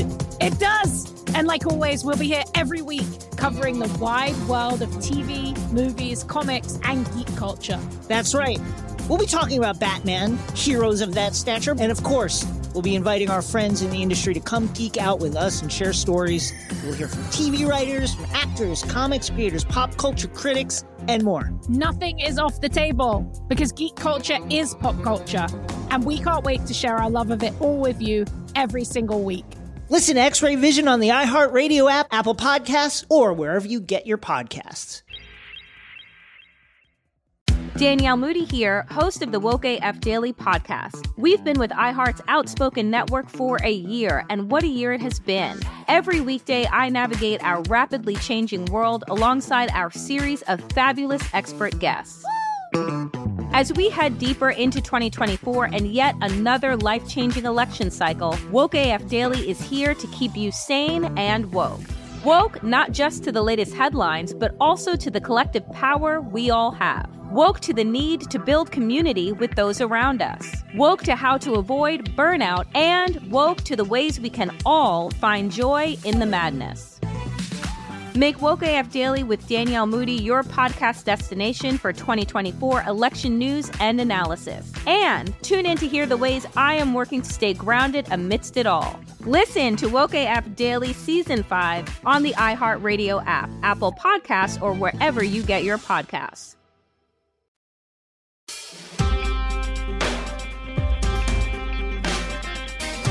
Hi everyone, it's me, James, today, and I'm joined by Julia Messner from Sea-Watch. She's one of the spokespeople for Sea-Watch. Sea-Watch are an organization that rescues migrants in the Mediterranean. Julia, hi, good morning, welcome. Hi, thank you so much for your invitation. Yeah, not good morning for you, I guess. Could you start off by explaining to us perhaps what Sea-Watch does and why there's a need for it to do that as well? Yeah, of course. So Sea-Watch is a civil sea and search and rescue organization. So we are trying to save people from distress at sea in the Mediterranean Sea. So you can imagine the situation being very cruel at the European external borders right now. So far, more than 2,200 people drowned only this year while trying to flee to the European Union. And the area we cover, people are mostly fleeing from Tunisia and Libya, for example, to Italy, but also trying to reach Malta, for example. So what we are trying to do is actually really rescuing with ships. So currently we have 2 ships. One is prepared at the moment for its first operation, and the second one had rescue on the weekend and is now currently blocked in Italy. And on the other side, we also have monitoring airplanes surveying the area and trying to monitor the human rights situation over the Mediterranean, and trying to monitor, firstly, state violence, but also secondly, trying to give information when the airplanes are finding boats in distress for people being rescued. Okay. So there's a lot there, I think, that we should probably break down for people. And the first thing I think is you said that one of your boats is blocked. Now, yes. Maybe people won't be familiar with the way that certain European countries have reacted to the migration coming across the Mediterranean. So can you explain what blocking constitutes? Yeah, so in Europe, since a few years, in several years, we also see an increase in ultra-right wing movements and also ultra-right governments.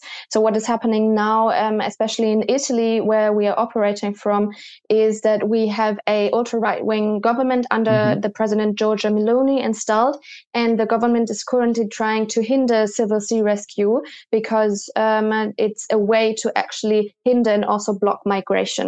So in the beginning of the year, for example, there was a decree put in place that really makes it so much harder for us to operate. And at the moment, after our rescue on the weekend, we are blocked for 20 days, meaning that we cannot go out and do our usual work in the Mediterranean, but our ship has to stay in port because Italian authorities are claiming that we violated the decree, which is actually going against international law. Mm-hmm. Yeah. So I think when you say that they're trying to hinder migration in the Mediterranean, like that's quite a nice way of saying it, I guess, because what this means is that they are making that migration even more dangerous than it already is by not allowing people to be rescued, right? And as you said, it's already incredibly dangerous, and the mortality. Yes, correct. The Mediterranean Sea is a graveyard.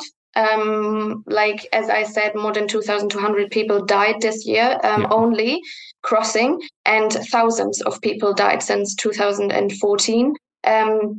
Numbers can be seen with the IOM, so the International Organization of Migration, for example, that are monitoring also the situation in the central Mediterranean.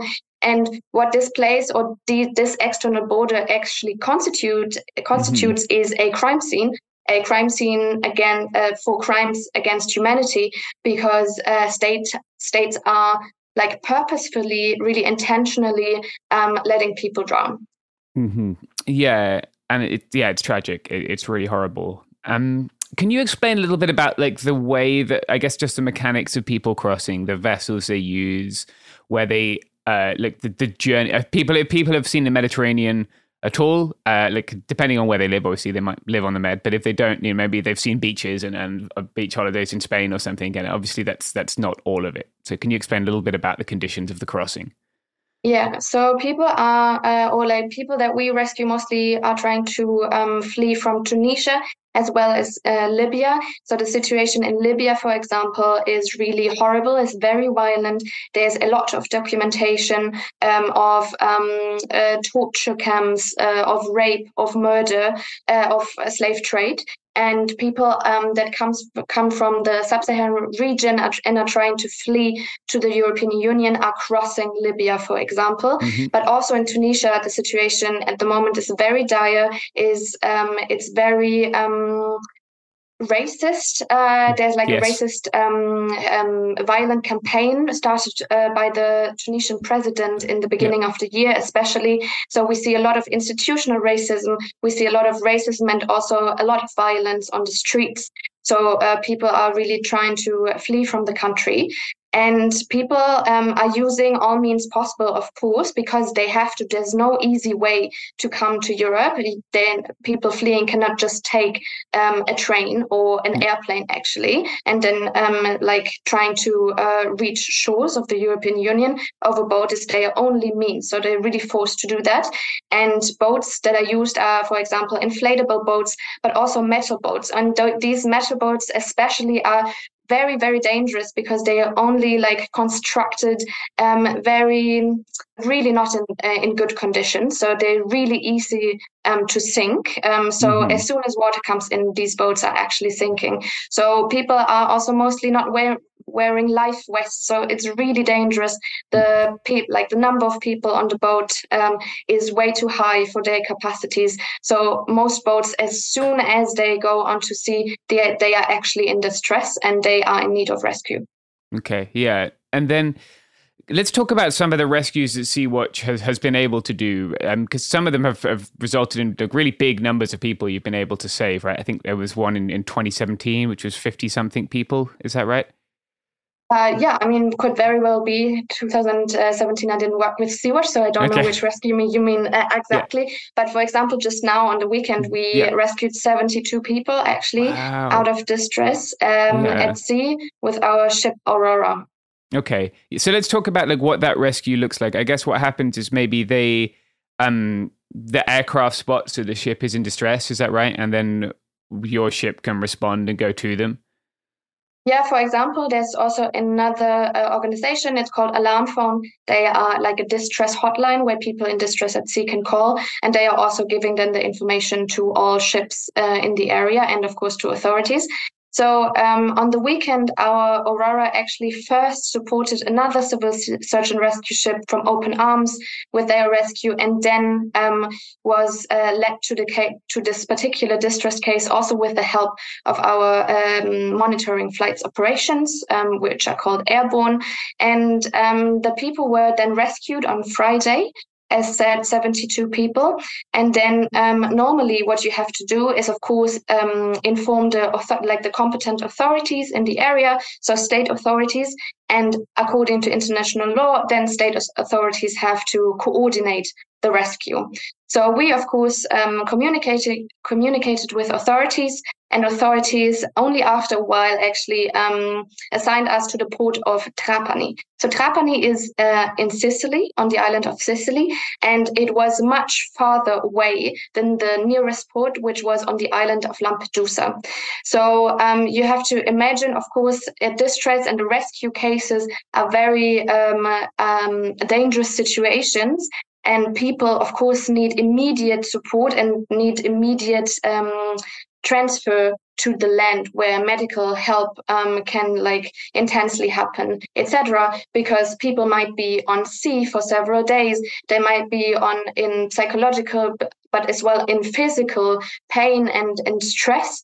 They might have burns from actually fuel and seawater mix, for example, and of course dehydration is a very, very big danger and risk for people in distress at sea. So after we rescued and after we got assigned the port of Trapani, we made very clear to the authorities that Trapani is way too far and that according to international law, we need to go to Lampedusa, because it's the most suitable nearest port. But then we got notice that we are not allowed to go to Lampedusa, actually.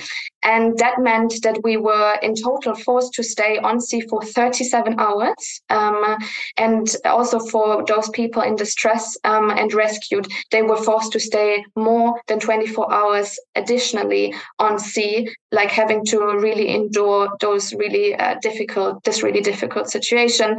The next day, Saturday, we were still on sea. The sun really burned relentlessly by that point, and people were facing dehydration. One person actually fainted, and it became really increasingly dangerous, the situation on board, which is why we communicated more and more with authorities, and they were then forced after a while to let us enter to Lampedusa because the situation was really dire and people needed to disembark on land. And yeah, I think that's a really good summation of some of the sort of hostility you encounter from states. Another thing that Sea-Watch has encountered, at least in the past, is either negligence or like interference by state agencies like at sea. I'm not sure if it was the Navy or the Coast Guard. I think it was maybe the Coast Guard, the Libyan Coast Guard had interfered with a rescue. This may have been before you started, so it's fine if... Yeah, but the so-called Libyan Coast Guard is an actor that is really violently intercepting people that are trying to reach European shores, and also violently interfering with rescues of civil search and rescue ships.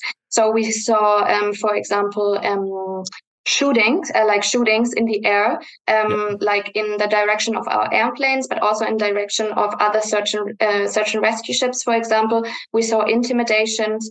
We saw violations of international law and human rights by the so-called Libyan Coast Guard, because what is happening is that the European states, the European Union, is actually supporting the so-called Libyan Coast Guard to intercept people at sea, so to really block people from getting to the European Union. Yeah, and it seems to be like a strategy throughout the European Union, right? It's rather than supporting people as they come, making this journey less dangerous, they're trying everything they can do to keep people in North Africa or to stop them coming to Europe at all. Yeah, absolutely. We see this on a very practical level in the Mediterranean Sea, but we also see this on a political level. So with externalization policies, with deals with Tunisia, for example, just recently there has been a deal between the European Union and Tunisia with a lot of money involved to actually trying to block migration again and to increase the support for the Tunisian Coast Guard, for example. But we also see a lot of political talks between Italy and Libya. Libya is also now a former colony of Italy, so there's very close ties and a lot of influence. And just a couple of days ago, there was the transfer of 2 ships from Italy to the so-called Libyan Coast Guard. So they really also supporting this very violent, very dangerous actor with technical means. Mm-hmm. Yeah, and obviously, like people who listen to all our episodes will be aware, like there's increased violence in the Sahel. There's now like large-scale protests in Syria this week. Like it's not as if the people there will still be dangerous situations for people to flee, and what the EU is doing is making that dangerous journey more dangerous rather than sort of accepting that it's a thing that happens to humans and trying to make it less deadly. Yeah, absolutely. And it's a very politically induced situation. And the European Union is supporting human rights crimes. Like with the money of the European Union, human rights crimes are actually committed. So a couple of weeks ago, we saw deportations from Tunisian authorities of people on the move to the Tunisian-Libyan border, so to the desert. And people were actually left there to die, literally. Another way that you guys encountered state-level hostility is with these legal actions, right, that have been taken against you, against Sea-Watch, against individuals who are part of Sea-Watch, and against vessels that Sea-Watch owns. Can you explain some of those? Yeah, so for example, the most recent one with the blockade of our ship. So it's blocked, according to state authorities, because they claim we violated the Italian decree that I just talked about. And they actually said that we had to request a port in Tunisia and bring people back to Tunisia, which would have been completely against international law because Tunisia cannot be considered a safe port or a safe country of origin. So now we are in the process of waiting for the Aurora actually to be deblocked again. But also Italian authorities are of course trying to criminalize persons. For example, in the case of Carola Rackete, who was a captain with us in 2019. And who had to enter also the port of Lampedusa because of the very, very difficult situation on board, because the ship was forced to stay several days really on the Mediterranean Sea, and the situation became very dire. So there was also proceedings against her in person. So really people that are trying to show solidarity and support people on the move to claim their human right, to claim asylum, are criminalized on the basis of accusations that are just completely not true. Carola Rackete, for example, was also all the charges against her were dismissed. There was no legal ground for them. Mm-hmm. Yeah, but the harassment obviously still hinders your work, right? Even if the charges are dismissed, like the time that the ship can't go out. Yeah, absolutely, and it also it's also a means to implement fear, in people's minds, because of course it is super scary to be accused by a state to have actually violated law, and you are facing charges of years in prison. And only that fear can already do a lot. But we don't only see this in Italy, we also see this a lot in Greece, for example, a country which is also really trying to criminalize humanitarian and political or humanitarian workers that are standing in solidarity with people on the move. Yeah. So people might not be as familiar with the landscape of migration. So maybe you could just explain where the boats are based, because you talked about Greece, and I know that that Maltese authorities have also brought cases against Sea-Watch. Can you explain the different landscape, I guess, of where your boats are based and where they tend to sort of end up relocating or taking people to once they've been rescued? We take people who've been rescued a lot to Italy, but we're also, of course, trying to coordinate with Maltese authorities who also have the legal responsibility to take people in. But Maltese authorities, or Malta, the state, is actually really irresponsive. So we really see as little engagement of the country as possible. We see a lot of hindering of migration. We see very special cases with Malta, where Maltese authorities are actually, for example, communicating to merchant vessels who are finding or who are in vicinity of distress cases that they should just hand out fuel to the boats or hand out water. So those distress cases, those boats are actually making their way to Italy on their own. So they are out of Maltese responsibility. Oh, wow. Yeah. So just kind of passing the buck along. Yes. Yeah.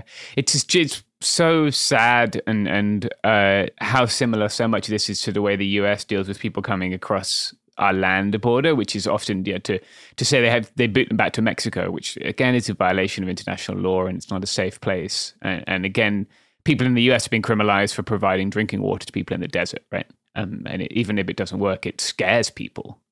Yeah, and it's definitely it's not only a European kind of situation, it's a situation at borders in general, because borders are in the end a construct to safeguard in I don't know how to say it, in quotation marks, your apparent space. Yes, exactly. Yeah, and to kind of I don't know, enforce some kind of notion who's in and who's out and who's the other and who's the same. I wonder, one thing that people will be wondering is obviously Sea-Watch is a large scale operation with quite substantial assets, and people may be wondering, how is Sea-Watch funded? How do you get, you need experienced captains, you need maybe people who are experienced in rescue operations at sea, pilots. So where do all these people come from? Well, they come, also from the general public. We have so many volunteers that are working with us, really. Also, we have people that are writing us and trying to support. And of course, everybody can, or anyone can have a look at the website. We have job offers on the website usually as well. And if you want to support, really have a look and also try to reach out in case of any questions. And Sea-Watch and also other civil sea rescue organizations are really sustaining themselves and are financed by donations. So we are solely financed by donations, and we are really trying to keep the work up as much as possible. And we have lots of different opportunities as well to support, not only by working with us, but also in spreading our message on social media. So that's maybe the easiest for everyone who has social media accounts. Just like search Sea-Watch and you will probably find our accounts on Twitter, on Instagram, on Facebook, but also on TikTok, for example. Like inform yourself, educate yourself, and share the message. Talk to your families while having dinner.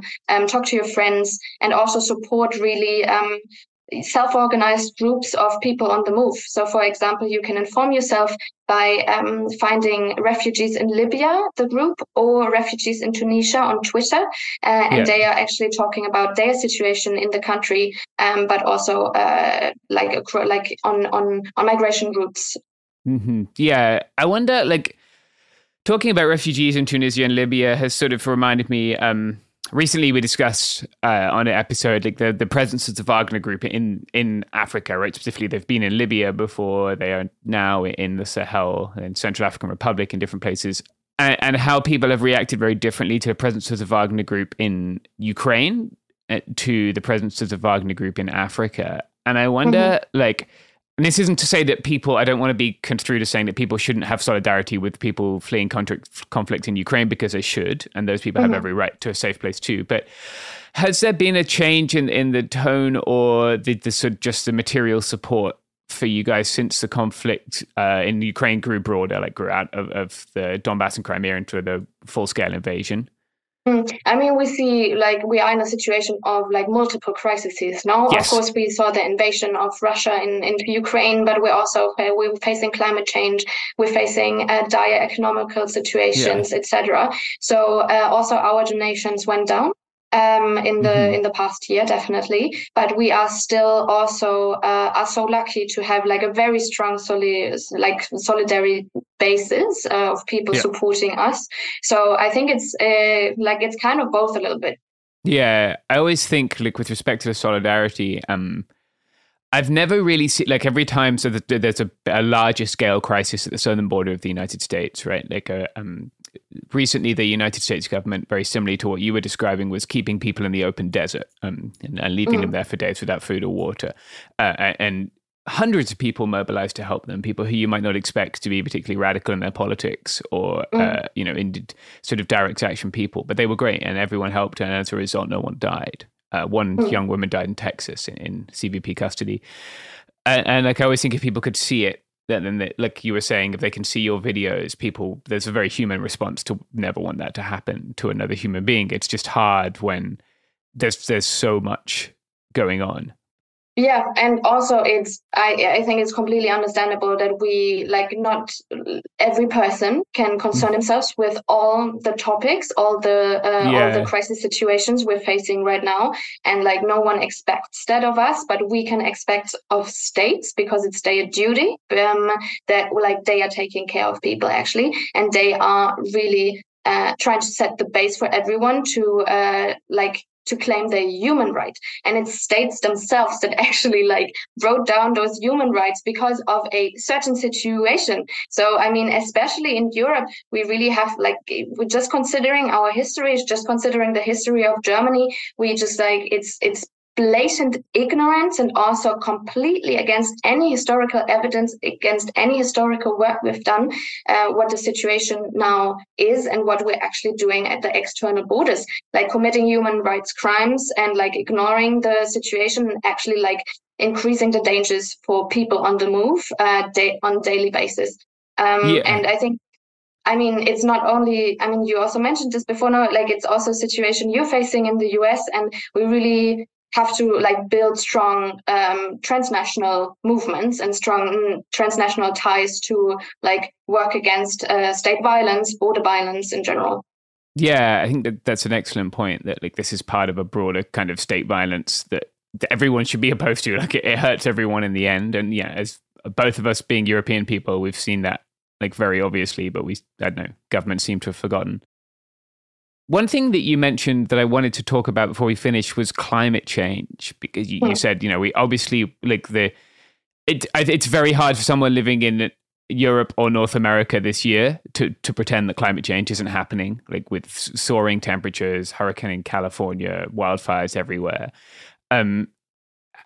Can you explain a little bit? Because I think one thing that people fail to connect is, and maybe that's largely due to not bad reporting perhaps, but like it doesn't get mentioned in reporting. When we talk about migration, we don't talk about climate change. When we talk about climate change, we don't talk about migration. But the two go hand in hand, right? Like the people, certainly many of the people that I see at our southern border are coming from areas most affected by climate change. And is that something that Sea-Watch sees too, like as parts of the world that are more marginal for people to live in get even harder to live in? Are those people coming, being forced to leave, I guess? Well, let's look at science now and at research, and like millions and millions of people more will be forced to flee because of climate change in the next years. We can't deny that fact, and we as European states and European societies are a big part of why this is actually happening and why climate change is increasing in the speed that it is increasing right now. So we have a huge responsibility to take care and like to support people actually on the move. And I mean, as Sea-Watch, we don't make any difference as of why people are fleeing. People are in distress at sea. People are being rescued. That's it. That's the only that's the only perspective we have, supporting people that are in distress at sea. Because if you are calling an ambulance, they also don't ask, "Oh, hey, why are you actually calling the ambulance? Why are you in this situation? The ambulance is just coming." And this should also be always the case in the Mediterranean. Yeah, or anywhere else. People are at sea.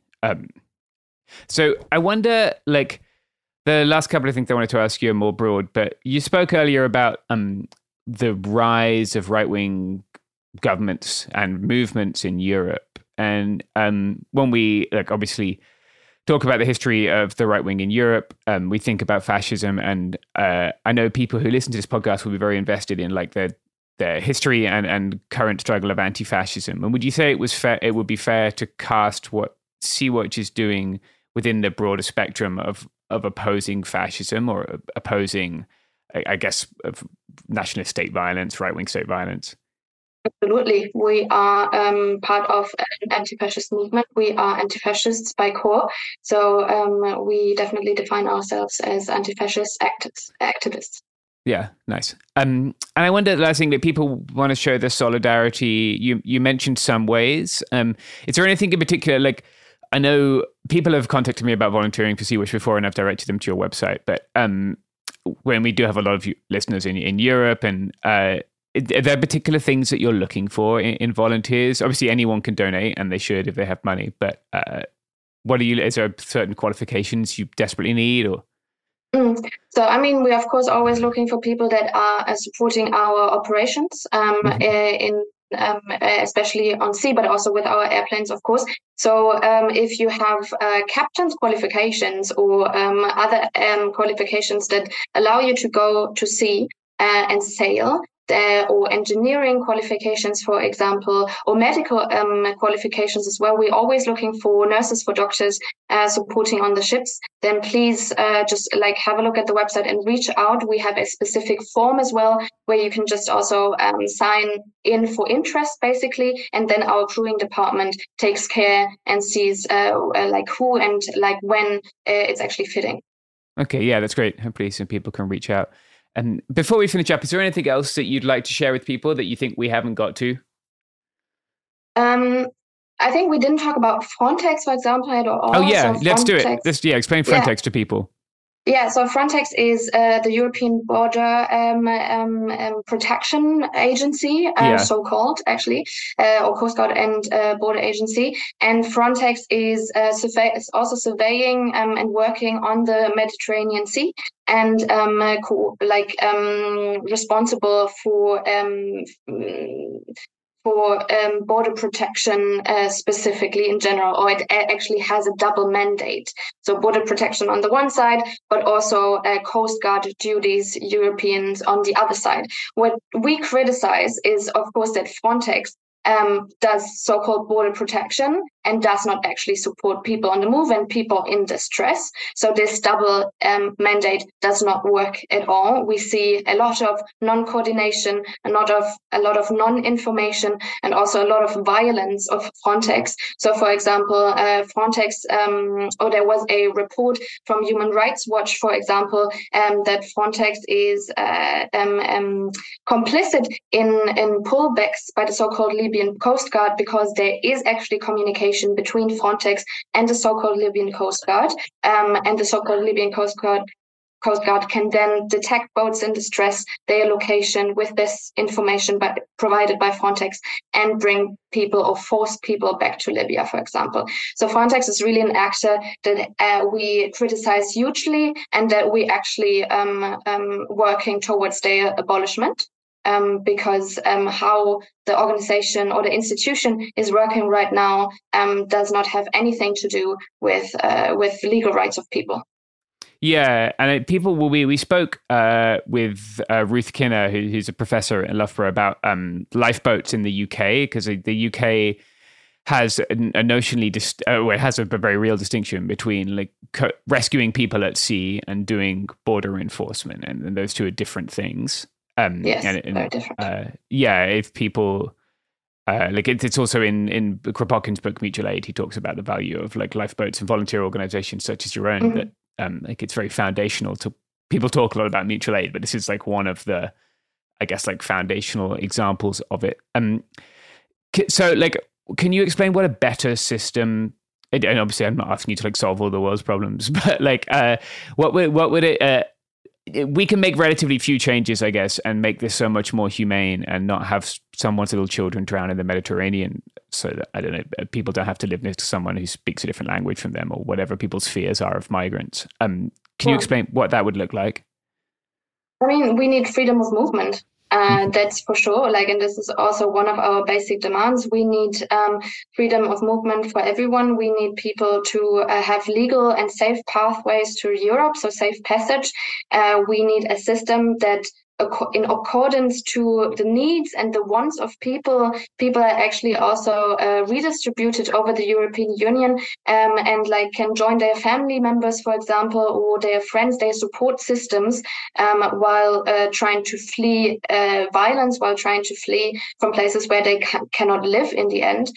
So this is really what we are focusing on in the end, to have people coming to Europe through safe passages. And this is really what needs to be established. And of course, in this current situation, as a first step, we need a European coordinated search and rescue program with the only mandate to rescue boats in distress, to rescue people in distress, to actually make sure that the situation, the death trap that the Mediterranean Sea is actually constituting at the moment, stops. This situation has to stop immediately. Yeah, and it could stop very quickly, right? The level of resources that states have available to deploy, they could make this go away very quickly. Yeah, they could if they wouldn't be actually focused on externalization and blocking people to come. Yeah, and I think, I don't know, when you think about the fact that that's a conscious choice and the results of that, it's very, very sad. I mean, in the UK, we seem to just talk about it openly now. Like they have whole campaigns about stopping small boats. But I think people need to realize that it's not boats that they're stopping; it's little children that they're consigning to risking their lives. It's children, it's women, it's men, it's non-binary persons, it's everyone who wants to reach safety, and everyone deserves to be rescued. Everyone deserves to live, no questions asked. Yeah, no, I think that's a wonderful place to end, actually, because I think it's a hard statement to disagree with. What are your Twitter handles? Where can people find and follow Sea-Watch? Sea-Watch Crew. Okay, and that's all over. That's your URL as well. Let me have a look, so I'm not saying anything wrong. But Sea-Watch Crew, so at Sea-Watch Crew, all together and also in small, is actually our German account, and our international account is at Sea-Watch _INTL for international. Yeah. And then we also have an Italian account for all Italian speakers. Okay, perfect. Yeah, we'll make sure that we link to those too. Thank you very much for your time. This afternoon, your time, morning, my time. Thank you so much for the request and for talking to us. Yeah, of course.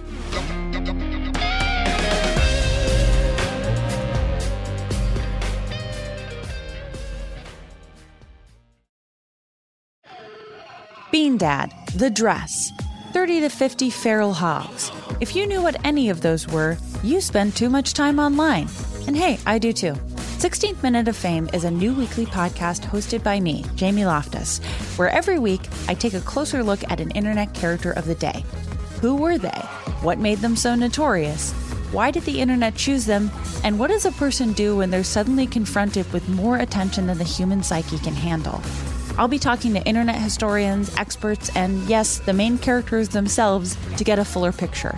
Because I think that even outside individual experiences, a character of the day tells us something about how the internet worked at that time and how the attention economy developed into the freaky three-headed dragon it is today. Together, we probably won't be able to properly log out, but we can take a walk down scary internet memory lane and see one day a little more clearly. Listen to 16th Minute of Fame on the iHeartRadio app, Apple Podcasts, or wherever you get your podcasts.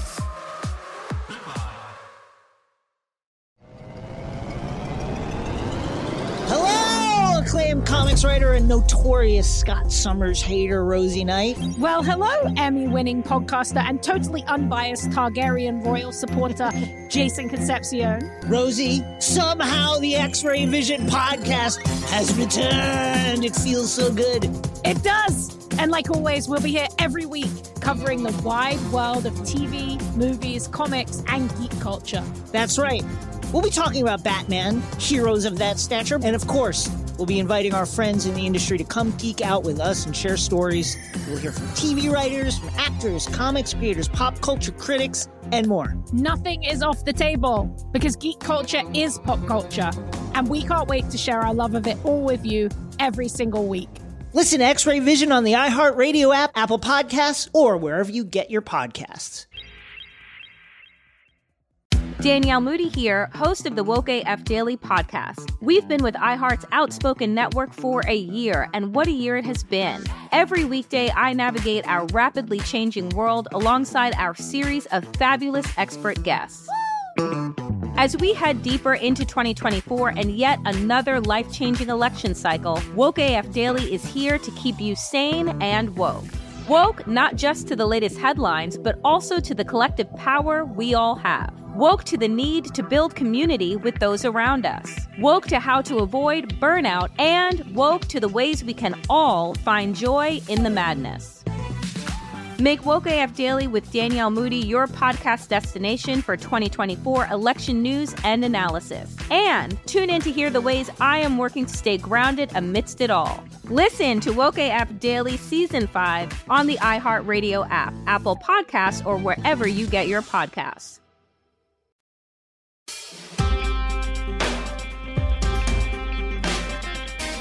Welcome back to It Could Happen Here, a podcast about things falling apart, and you can't spell falling apart without Republican Party, or at least several of the letters. Falling apart. You use that for that are also in this. Garrison. Hello. How are you doing?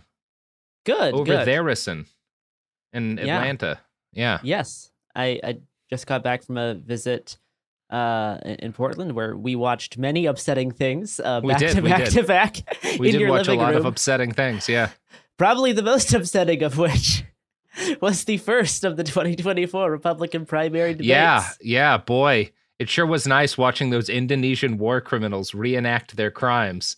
Really cleared my my mind after watching the Republican debate. Yeah, that was a really good palate cleanser. Mm-hmm. So, this is not the most timely thing, because we didn't want to just do a reaction podcast where we talked about, here's what we thought about, Vivek's answer, or anonymous white man number 4's answer to, these various questions. I thought Chris Christie was very put together, very on topic, on message. Yeah. No, we wanted to look at wait for some polls to come out and actually kind of both talk about what happened and kind of what worried us, and also how it seems to be playing with the base and the American voters in general. Because all of this matters. Because again, the Republicans are, we are all a little bit the architects of collapse here in our lovely society. But the Republicans, they like to really pump that shit into a higher gear. So, I think the thing that kind of stuck out to both of us most, and the thing that's been one of the primary kind of takeaways, one of the main things people have talked about after the debate, was Vivek's performance. Vivek Ramaswamy, who is prior to, I even made a little comment prior to it that I didn't know much about him or think he was much of an entity in this, because in part because that's true. He was somebody who is just kind of coming onto the scene in politics. I wanted to talk a little bit about how he started that, because there was some stuff I was unaware of here prior to him announcing his candidacy. He's one of these guys who kind of started, because he comes out of biotech. He's a quote unquote entrepreneur. And specifically, he's the kind of shitty entrepreneur who has managed to get rich largely without actually contributing anything, primarily buying up patents for drugs in development that he profits on, but then later are found not to work, is a big part of where his fortune comes from. And he started kind of about a year ago, I think, trying to brand himself as a kind of political influencer, specifically through social media. And he had been getting a lot of attention, as a result of the success of his, because he's one of these guys. He's good at using social media. He gets up to, he's at a couple of 100,000 followers when he announces his candidacy. And prior to announcing his candidacy, he had done well enough at kind of building a brand for himself that in early 2022, he and the Daily Wire start putting together a contract, and they want to bring him on, presumably for a frightening, a deeply upsetting amount of money, to do something that they haven't really done before, which is just kind of launch a show based around him that's a news and politics show, which was a little bit different kind of than a lot of the deals that they've had before, where it's more here's Matt Walsh's podcast where he's going to, try to get people killed. Here's Ben Shapiro's podcast where he's going to get angry at the Barbie movie. This was we're launching a news and culture, a news and politics podcast, and Vivek's going to be the face of it, right? Yeah, with attempts at actual a political analysis, mostly from a libertarian perspective. Yes. And so that's the idea. And kind of midway through, after a significant amount of time in development, and according to kind of what Jeremy Boring, who's the CEO of Daily Wire, said, after they had spent a bit of money kind of working on sort of the concept for this, he backs out rather suddenly. Boring later said his priorities were changing and we could have chosen to be aggressive about it. We did spend a little bit of money on the prep that we've been doing. So I think there's a little bit of bad blood there actually between them. But he bounces from this deal with the Daily Wire to announce his 2024 campaign run. And this seems to have kind of started in earlier on in this year, start of 2023, when he has this meeting with a small group of who are described in this ABC News article as conservative operatives to discuss his exciting plans. I'm going to read a quote from that article. "I'm going to run for president," Ramaswamy said on the call. Ramaswamy pitched himself as a candidate who could make serious waves in the Republican primary at the meeting. When met with some skepticism, Ramaswamy argued that his candidacy could also dissuade Florida Governor Ron DeSantis from entering the race, according to a source who was on the call. In the lead-up to his announcement, Ramaswamy would tell several other conservative activists that he believed that if he ran, it could stop DeSantis from running or impact his viability as a candidate if he did enter the race, sources said. His campaign has turbocharged Ramaswamy's social media presence, with his number of followers on Twitter, known as X, nearly quadrupling, ballooning from a little over 236,000 prior to announcing his candidacy to now nearly 1 million followers just 6 months later. And so, there's a couple of things that's interesting to me about that. One, that he pitched himself as, I can stop DeSantis from running. And it's a little unclear to me if these are guys that specifically like hate DeSantis or if it's more they don't want him running against Trump. They don't want like a fight between those two guys. Yeah, and Ramaswamy like, saying postpone his political trajectory a little bit. And it was also, before the debate, it was kind of looking like, because he was creeping up on DeSantis in like the last couple of polls before the debate, taking and beating him in a couple of states, which was interesting. It was kind of looking like it was working. And then in the aftermath of the debate, we'll talk more about polls later and we'll talk about other candidates, but it looks like he's kind of either plateaued or lost a bit of support, even though a significant number of Republicans, most in some polls, think that he won the debate. Yeah. Which is interesting to me. Now, when you and I watched this, kind of the thing that concerned us was that we both saw him as sort of messaging to the Nick Fuentes crowd. And what I mean by that is young conservative activists who are at least willing to dance with explicitly white nationalist ideas and who have some sympathies with the insurgent right, including with acts of violence committed by the insurgent right. And obviously Vivek he's not Nick Fuentes. He's not a Nazi. He's not going to make jokes about the Holocaust, but he does talk about certain things in a similar way, particularly this idea of like the fact that immigration is altering our national character. He talks about identity. National identity. Is the thing he kept saying. Yeah. Which is something you hear a lot, sometimes in more explicit terms, from these, like, basically these Nazis, right? So it's kind of he's taking this term and he's washing it a little bit. I mean, he throughout the debate, he definitely was like very quick to portray himself as like the most conservative person on stage. Whenever there'd be a question about like how extreme are you on this topic? They didn't phrase it that way, but that's essentially what they're asking. He was the first person to raise his hand every time, and he did it very enthusiastically. Many of the other people on stage had a lot of like half raised hands.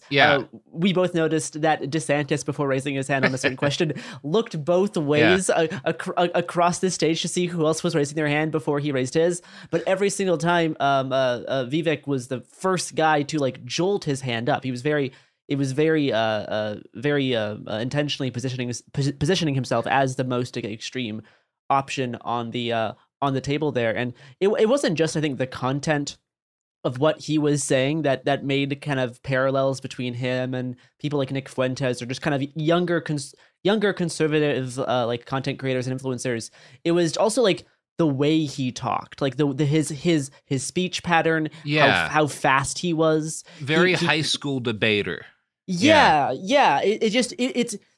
was reminiscent of all of like the horrible shit that I watch for my job. Like whenever I have to like watch through a whole bunch of like Zoomer conservative content creators, it was that, but now on the debate stage. And this is something I even like kind of talked about in the last DeSantis Fast Wave thing, is like where we are about to hit this big wave of conservative Zoomers who are going to be starting to run for office, who were raised in this media environment, and they're going to act like all of these kind of commentators that we see on like YouTube, that we see on Rumble, that we see on Twitch. They're going to be emulating that style. I want to put a pin in that because we're going to come back to this with some audio from Nick himself that expresses a similar opinion. But I want to note a couple of the things that he specifically expressed that I found we found very fashy and that I consider to be really concerning. Top of the list is the fact that he has openly stated his desire to bomb Mexico. That is a real problem. And the degree to which a significant number of folks on that stage weren't completely willing to put that off the table is deeply concerning. That's not great. That's a now the upside is that like maybe that's crazy enough that there's no chance independents will vote for it, but you never fully want to say that in America. There's no way to know. No way to know whatsoever. The other thing is that he has, so Nick and a lot of these guys on the fascist youth right, they're huge into removing people from being able to vote. Nick himself is basically a monarchist, right? Like he wants a Catholic monarch, essentially. He's like a Catholic monarchist fascist, And by the way, this is not a fringe opinion. Michael Knowles, who is one of the major personalities at the Daily Wire, one of the largest conservative news organizations in the country, has just recently went on a rant talking about all the benefits of monarchy and protecting freedoms, by which he means the property of rich people. Knowles is also a trad Cath, just like Knowles is also a Catholic traditionalist. Yeah. And so these guys, they both talk about that. And the thing that Vivek is doing that is sort of the more acceptable, because you can't get up on stage yet at a Republican debate and talk about the need for a king, right? But you can talk about the need to cut people out of the franchise, right?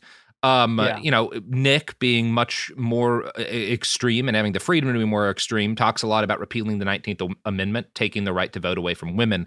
Vivek is not going to say that, but he did say this. Young people don't value a country that they just inherit. That's why I've said every high school senior, I believe, should have to pass the same civics test that an immigrant in this country has to pass in order to become a voting citizen of the country if that 18-year-old wants all the privileges of citizenship as well. This is deeply concerning for a number of reasons, including the fact that any barrier you're put to voting is going to reduce the number of people, specifically people who are likely to vote for Democrats who do it. But number two, who gets to determine those tests? Well, we're already seeing the way in which the state positions in states like Florida on education are fundamentally changing the amount of information kids are allowed to get. They also theoretically would have the ability to fundamentally change the nature of this test, so that, you have to express certain opinions and be inculcated in certain opinions in order to be able to vote. This is a real problem. Vivek, concerns us both for this. Again, we will talk about his kind of popularity in a second, but I wanted to, because when we both kind of felt, this is a guy who has a lot of that Fuentes energy he's bringing. And so I looked what is Nick been saying about this guy? And I found this video from a website you're going to hate called Zoomer National News, Garrison. Jesus Christ. It's a Substack that just does different... I think I've actually been on Zoomer National News before. It's a lot of clips from, Nick's show and stuff. So we're gonna start watching this Zoomer National News clip because there's a couple of points that he makes in the first few minutes of it that I think are unfortunately worth listening to and then discussing and then being unhappy. Yeah. The only person this is going to be good for is Vivek. It's bad for DeSantis because he can't confront Trump. It's bad for everybody else for the same reason. The only person it's good for is Vivek, who's going to get a bigger stage. And that's what I wanted to talk about tonight, because it's interesting about Vivek. He's an interesting phenomenon. He's a child of immigrants from India. I think his parents are from India and they moved to Ohio. And he became a self-made, nearly a billionaire. I think he's got a 8-figure net worth, 9-figure net worth. I read on Wikipedia he's got $950 million. So he's a self-made, nearly a billionaire, first-generation Asian immigrant who, as far as I know, didn't really have much of a public profile or any kind of a political presence, and just took the country by storm with a viral social media campaign. I think people just like what he says. At least that's what it appears to be. And he's been controversial. I think a lot of people like him. I think even people that don't like him have commended him on his campaign, which has been successful. He's competitive with DeSantis. DeSantis had a bigger war chest than Trump. He had a bigger war chest than any governor in the United States has ever had. I think he had raised $200 million in the last cycle. And he had the support of the Jews and Israel and all his money. Fuentes. And he's the governor. And back on his old is maybe meat the again. next best known politician in the race next to Trump and governor of a major state. And so, in other words, he's got all these advantages. And this other guy, who really started from scratch, is now competitive with him. And I'll say, too, it is unfortunate, his look, because, I know that probably a lot of Republicans are not totally on board with, a Hindu Indian. And I'm not making any kind of comment on that. I think that's just how things are. Just like with Bobby Jindal or some of these other guys that ran. When I see an Indian guy running with a name like Vivek Ramaswamy, let's not pretend. I think that's also a disadvantage for him, probably, because the Republican voter base is all white. It's 90% white, and I know that they undertake great pains to convince the world they're not racist, but or xenophobic or something like that. But I'm sure they are not in love with that idea. quite frankly, I'm not in love with that idea. I want a Christian to be president, not a Hindu. And I also would prefer a president whose name I could pronounce, like Joe Biden, not Vivek Ramaswamy. Now, all right, that's quite a line from Nick. I think what he's actually saying there, like, I think that's a joke, right? That's quite a line from Nick Fuentes. Yeah, I think he's making a little bit of a bit there. I don't think and that becomes a little bit clear a bit later on, because he talks about, he's talking about their kind of both how impressive, objectively the success of Vivek's campaign has been, and how it points to the fact that he just done some stuff right, even while he's saying, I don't think he can win with the Republican voter base the way that it is, which I think is, partly shown by kind of some of these polls that have come out showing him losing support. But he comes in a little bit later, a couple of minutes later, and he talks about why he likes Vivek, what he finds intriguing about him. And I think that this is kind of valuable to hear. It's really more like an advertising pitch. It's like a marketing pitch. It's the perfect stereotype of like a canned used car salesman political pitch. That's what they're all like. Mike Pence, Chris Christie. You could say they're like full of shit. Like, that's how I would characterize it. They're like another full of shit, conventional, polished politician. And they also all went through the steps. They're won statewide elections. They're all governors or senators. Chris Christie, Nikki Haley, Asa Hutchinson, Burgum, DeSantis. They're all governors. Tim Scott's a senator. And they have that canned, full of shit, polished political thing. Both Yang and Vivek, not only are they not white, they're Asian, children of immigrants, but there's also something that characterizes them, that they're kind of like a new type of campaign where it's super smart. When you listen to Vivek, it sounds a lot more like a podcast. It sounds a lot more like a polemical commentator like me, or like Tucker, or like whoever, like Alex Jones for that matter, although that's a specific sort of thing. But maybe you understand what I mean. They're almost talking like they're talking to American people who have a higher IQ. So sure, buddy. Your average podcast listener, your average high IQ podcast listener. They sound smart, like a podcaster, right? We all know that about podcasters. It's super interesting that he made the exact same observation that we did when watching the debate. We like turned to each other and he's like, oh, he's doing Nick Fuentes. Yeah, no, and Nick Fuentes has a similar idea about him. Yeah.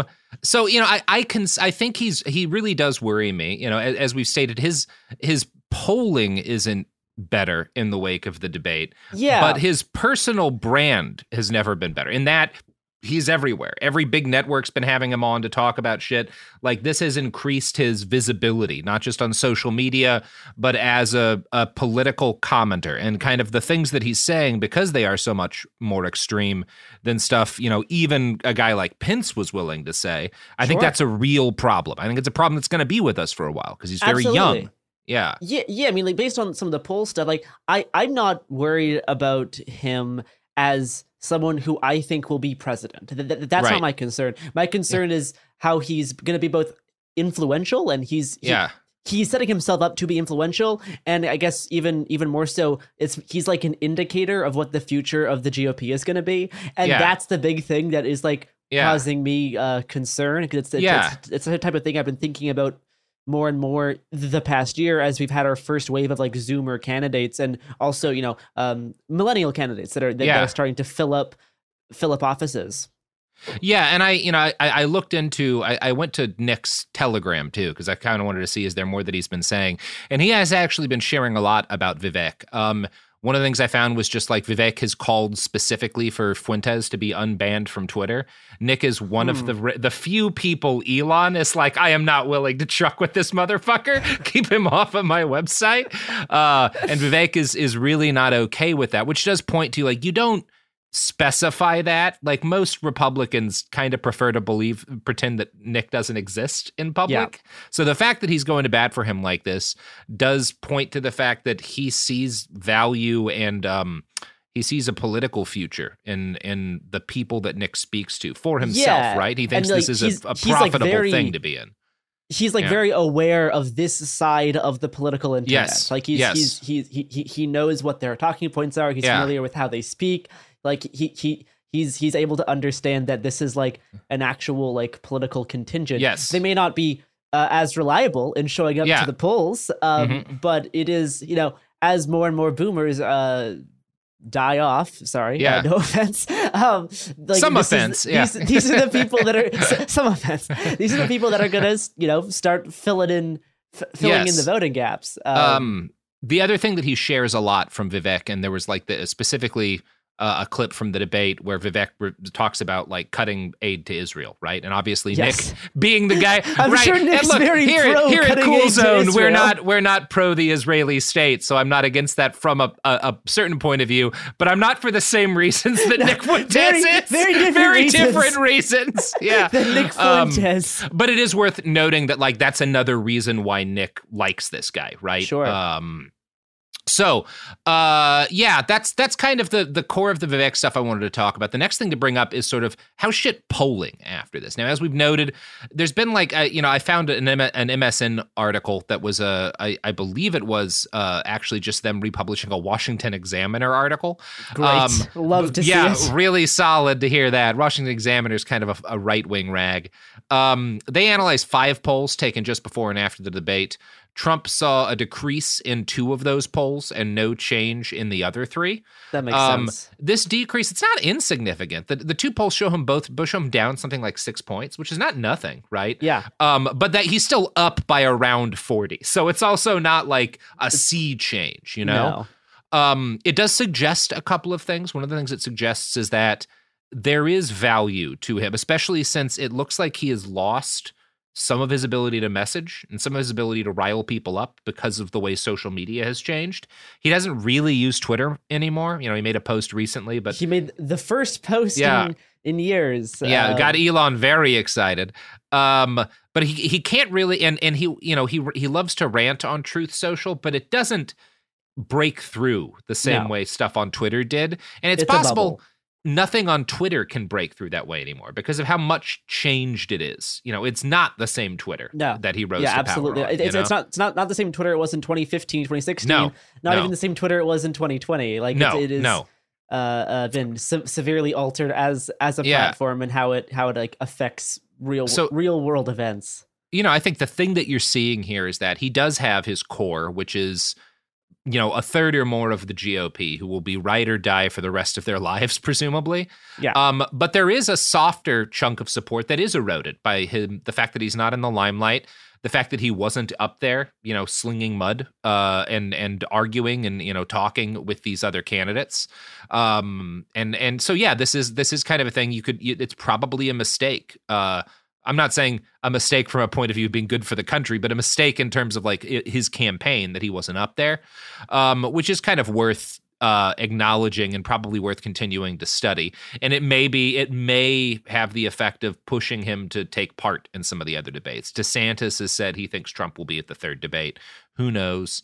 In terms of how everyone else did, DeSantis went up a little bit, about a 2-point bump, which is, you know, not terrible, but it's also not significant, especially given the size of Trump's lead. It's not the kind of, given the amount of cash burn he's been going through, it's not the kind of raise he needed to keep his campaign viable. He did not do a performance that people were kind of expecting him to do. I think everyone kind of assumed he would try really hard to come out as like the obvious front runner, and he kind of flopped at the debate. At least in my opinion, he came off as very like muted, very like low key. He didn't really say much one way or the other. He was so obsessed with what other people like trying to make sure that what he was saying was okay based on what everyone else was saying on stage. It was very weird. It was very weird and not the kind of energy that suggests I am building a political machine, right? That can carry me into office.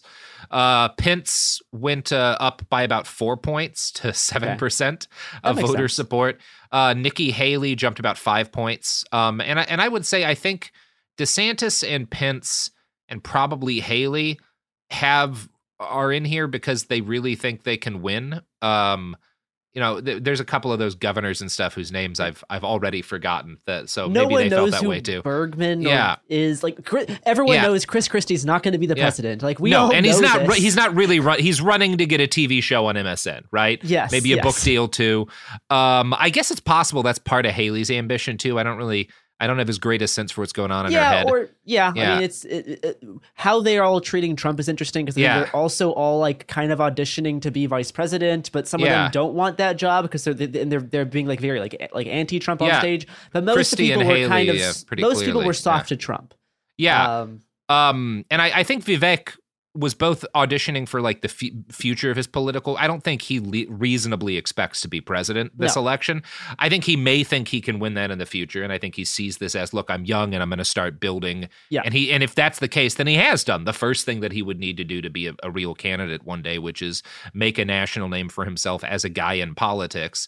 I think he may be auditioning for vice president, and Trump recently commented like, I'm not against the idea necessarily. Yeah, he said he was like impressed with his performance at the debate or something along those lines. And I mean, the immediate reaction from almost every kind of big, like influential millennial Gen X kind of right wing content creator person, they were all saying that Vivek like very clearly won. Yeah, like all of the Daily Wire people were very pro Vivek and kind of riding that train. Yeah, Musk recently, even before the debate, switched sides from being the DeSantis guy to being the Vivek guy. So it was a lot of like the intellectual dark right type stuff of like online tech conservatives, and they were all very quick to jump on the Vivek train, and based on his performance at the debate, they were happy with his overall demeanor and messaging. Yeah.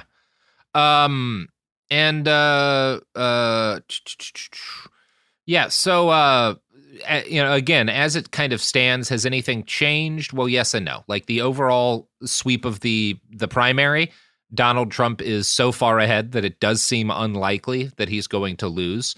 But we've also seen it's possible for him to bleed support. And if you remember far back to 2015, 2016, when he was in these debates with the other Republican candidates, he didn't really bleed support. Like he was very consistently moving forward.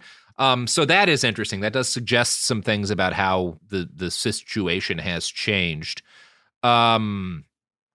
It's also interesting, polls kind of show that voters did, and maybe one of the reasons why Vivek's performance didn't boost his campaign overall is that he entered into it with the highest expectations of any of the debaters among like Republican voters. Probably this is because, in the speeches and stuff he's been given before, he's a debate guy. Like that's obvious about him anytime you hear him talk. So I think people were expecting him to do well. And so maybe it didn't, if people are expecting you to perform well and then you win, it's not as impressive as, if you kind of come out of left field there. So maybe that's part of why he's not seeing stuff.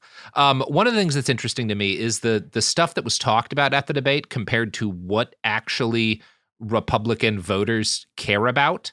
The thing that came up first in the debate is the thing that is number one, getting inflation or cost under control. Obvious that that's going to be top of the list for a lot of voters. 44% of Republicans consider controlling immigration to be a primary concern, which did come up a bit. One of the things that pissed off a lot of the Daily Wire crew is the fact that there wasn't really a lot of talk about wokeness or trans people during the debate. Because that kind of shit is not like fighting liberalism and wokeness and President Biden. Like it all gets kind of like lumped together. And about a third, of the electorate, that's their big concern among Republicans. It's primary for It's primarily for like online clicks and for driving engagement on whatever Facebook thing you want to do to harass a school board. It is not the prime focus of the presidential race. And like the issues with trans people and stuff on its own does not come up here as like a major, it's nobody's primary concern among Republican voters. Like it's these weirdo freaks on the internet. which isn't to say that like they have good attitudes towards that, but like, yeah, it makes sense that that's not going to be what you put front and center in the debate. One thing that's interesting to me is that both election security and limiting abortion, which are huge issues and were big parts of the debate, are very much minor sideshow issues for voters. About 10% of voters of Republican voters consider election integrity their primary concern. About 6% consider it limiting abortion a top priority, which is teeny, right? Like it's not a popular thing. They just have to, because of that hardcore of the base, they have to signal for it. Vivek was the only person on stage to claim that climate change is not real. Yes, which was interesting, especially as this hurricane batters Florida. And that's deeply negative too, right? The complete denial of reality. It doesn't take long, and Vivek did not do this, but it's not a long journey to go from I don't believe climate change is real to I think those fires were started with lasers from space, and versions of that, right? Which is deeply concerning to me. But that's the Republican debate and Vivek Ramaswamy. That's kind of our thinking on him as he embraces Nick Fuentes thought. Boy, I don't love saying that. Yeah. No, I mean, but like my main takeaway from this debate was that this was based on Vivek's performance, based on the types of... I'm just gonna have Daniel cut out from that. My main opinion was this was based, and then there we go. Garrison's debate analysis. Thank you. Please, sorry. Based on Vivek's performance was that this really was like the first glimpse of the types of like long-term results of the alt-right era. Yes. In like actual like organized politics. Yes. It is our first peek at like this upcoming online conservative wave of Zoomers and millennials who are, between my age and Robert's age, who are going to be running for office in the next 10 years, who are heavily influenced by the online alt-right era.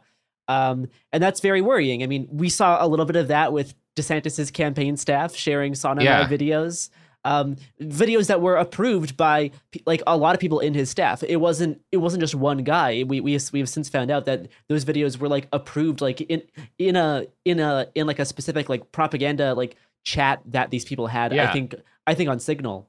Yeah. So like it is part of like this wave that we're just starting to see glimpses of here. And it's not great. No, it remains to be seen, like if these things will actually like pan out in elections, though. I mean, like it doesn't seem like Vivek's going to do very well as an actual presidential candidate during this race.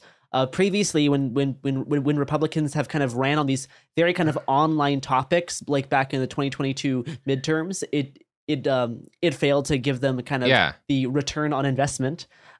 So we'll still kind of see how kind of viable this strategy is. But I mean, we're only going to have more and more Zoomers and millennials running for office. Like as we saw today, Mitch McConnell's literally disintegrating before our very eyes. Yes. And more of these kind of old guard of neocons or Trump guys are going to age out in the next 10 years, 20 years. And, we are really going to see this new wave of politicians come in. It is interesting how much of Gen X just has not been a generation that occupies office. No, well, again, Garrison, you have not watched enough Mike Judge cartoons, but that was made very clear in the cartoon Daria. Okay. Wait, yes, was that is true. Yes. So I think I kind of want to end. I think nope, that was not Mike Judge. What was I thinking? Why did I say that? I'm a fool. Oh wait, because it's a spinoff of Beavis and Butthead. Yes, that's why. Okay, all right. I solved that mystery.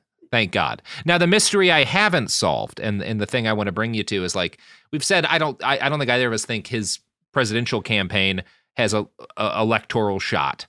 But what about him as VP? Do you think that's likely? Because personally, there's certainly a chance. There's a chance. Trump has indicated that there's a chance. I believe Trump said he's a very, very, very intelligent person. He's got good energy, and he could and he could be some form of something. Great Trumpian dialogue. Yeah. I'll tell you, I think he'd be very good as vice president. So it's I think the fact that his overall numbers aren't trending up might hurt him in that. Although maybe it'll make Trump feel more secure that he's not going to like take anything from him.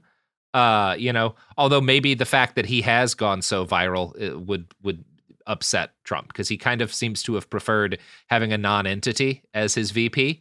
I don't know. Because it is my previous prediction was that he would try to get Herschel Walker. That may be kind of out of date now. Vivek is certainly another one of these guys that could be in line. Certainly out of everyone else on the debate stage, he was I think the most Trumpian and the most like Trump friendly guy.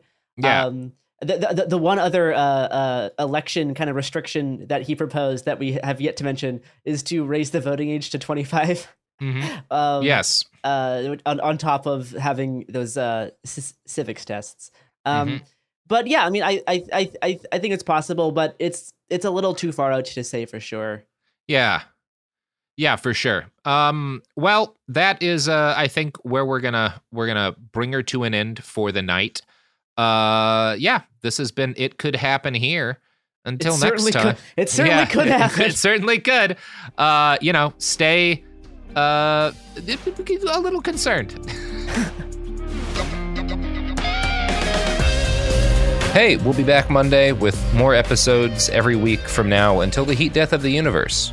It Could Happen Here is a production of Cool Zone Media. For more podcasts from Cool Zone Media, visit our website, coolzonemedia.com, or check us out on the iHeartRadio app, Apple Podcasts, or wherever you listen to podcasts. You can find sources for It Could Happen Here updated monthly at coolzonemedia.com/sources. Thanks for listening. Bean Dad, The Dress, 30 to 50 Feral Hogs. If you knew what any of those were, you spend too much time online. And hey, I do too. 16th Minute of Fame is a new weekly podcast hosted by me, Jamie Loftus. And every week we take a closer look at an internet character of the day. Who are they? What made them so notorious? How did the internet or the algorithm choose them? And what does a person do when they're suddenly confronted with more attention than the human psyche can handle? Listen to 16th Minute of Fame on the iHeartRadio app, Apple Podcasts, or wherever you get your podcasts.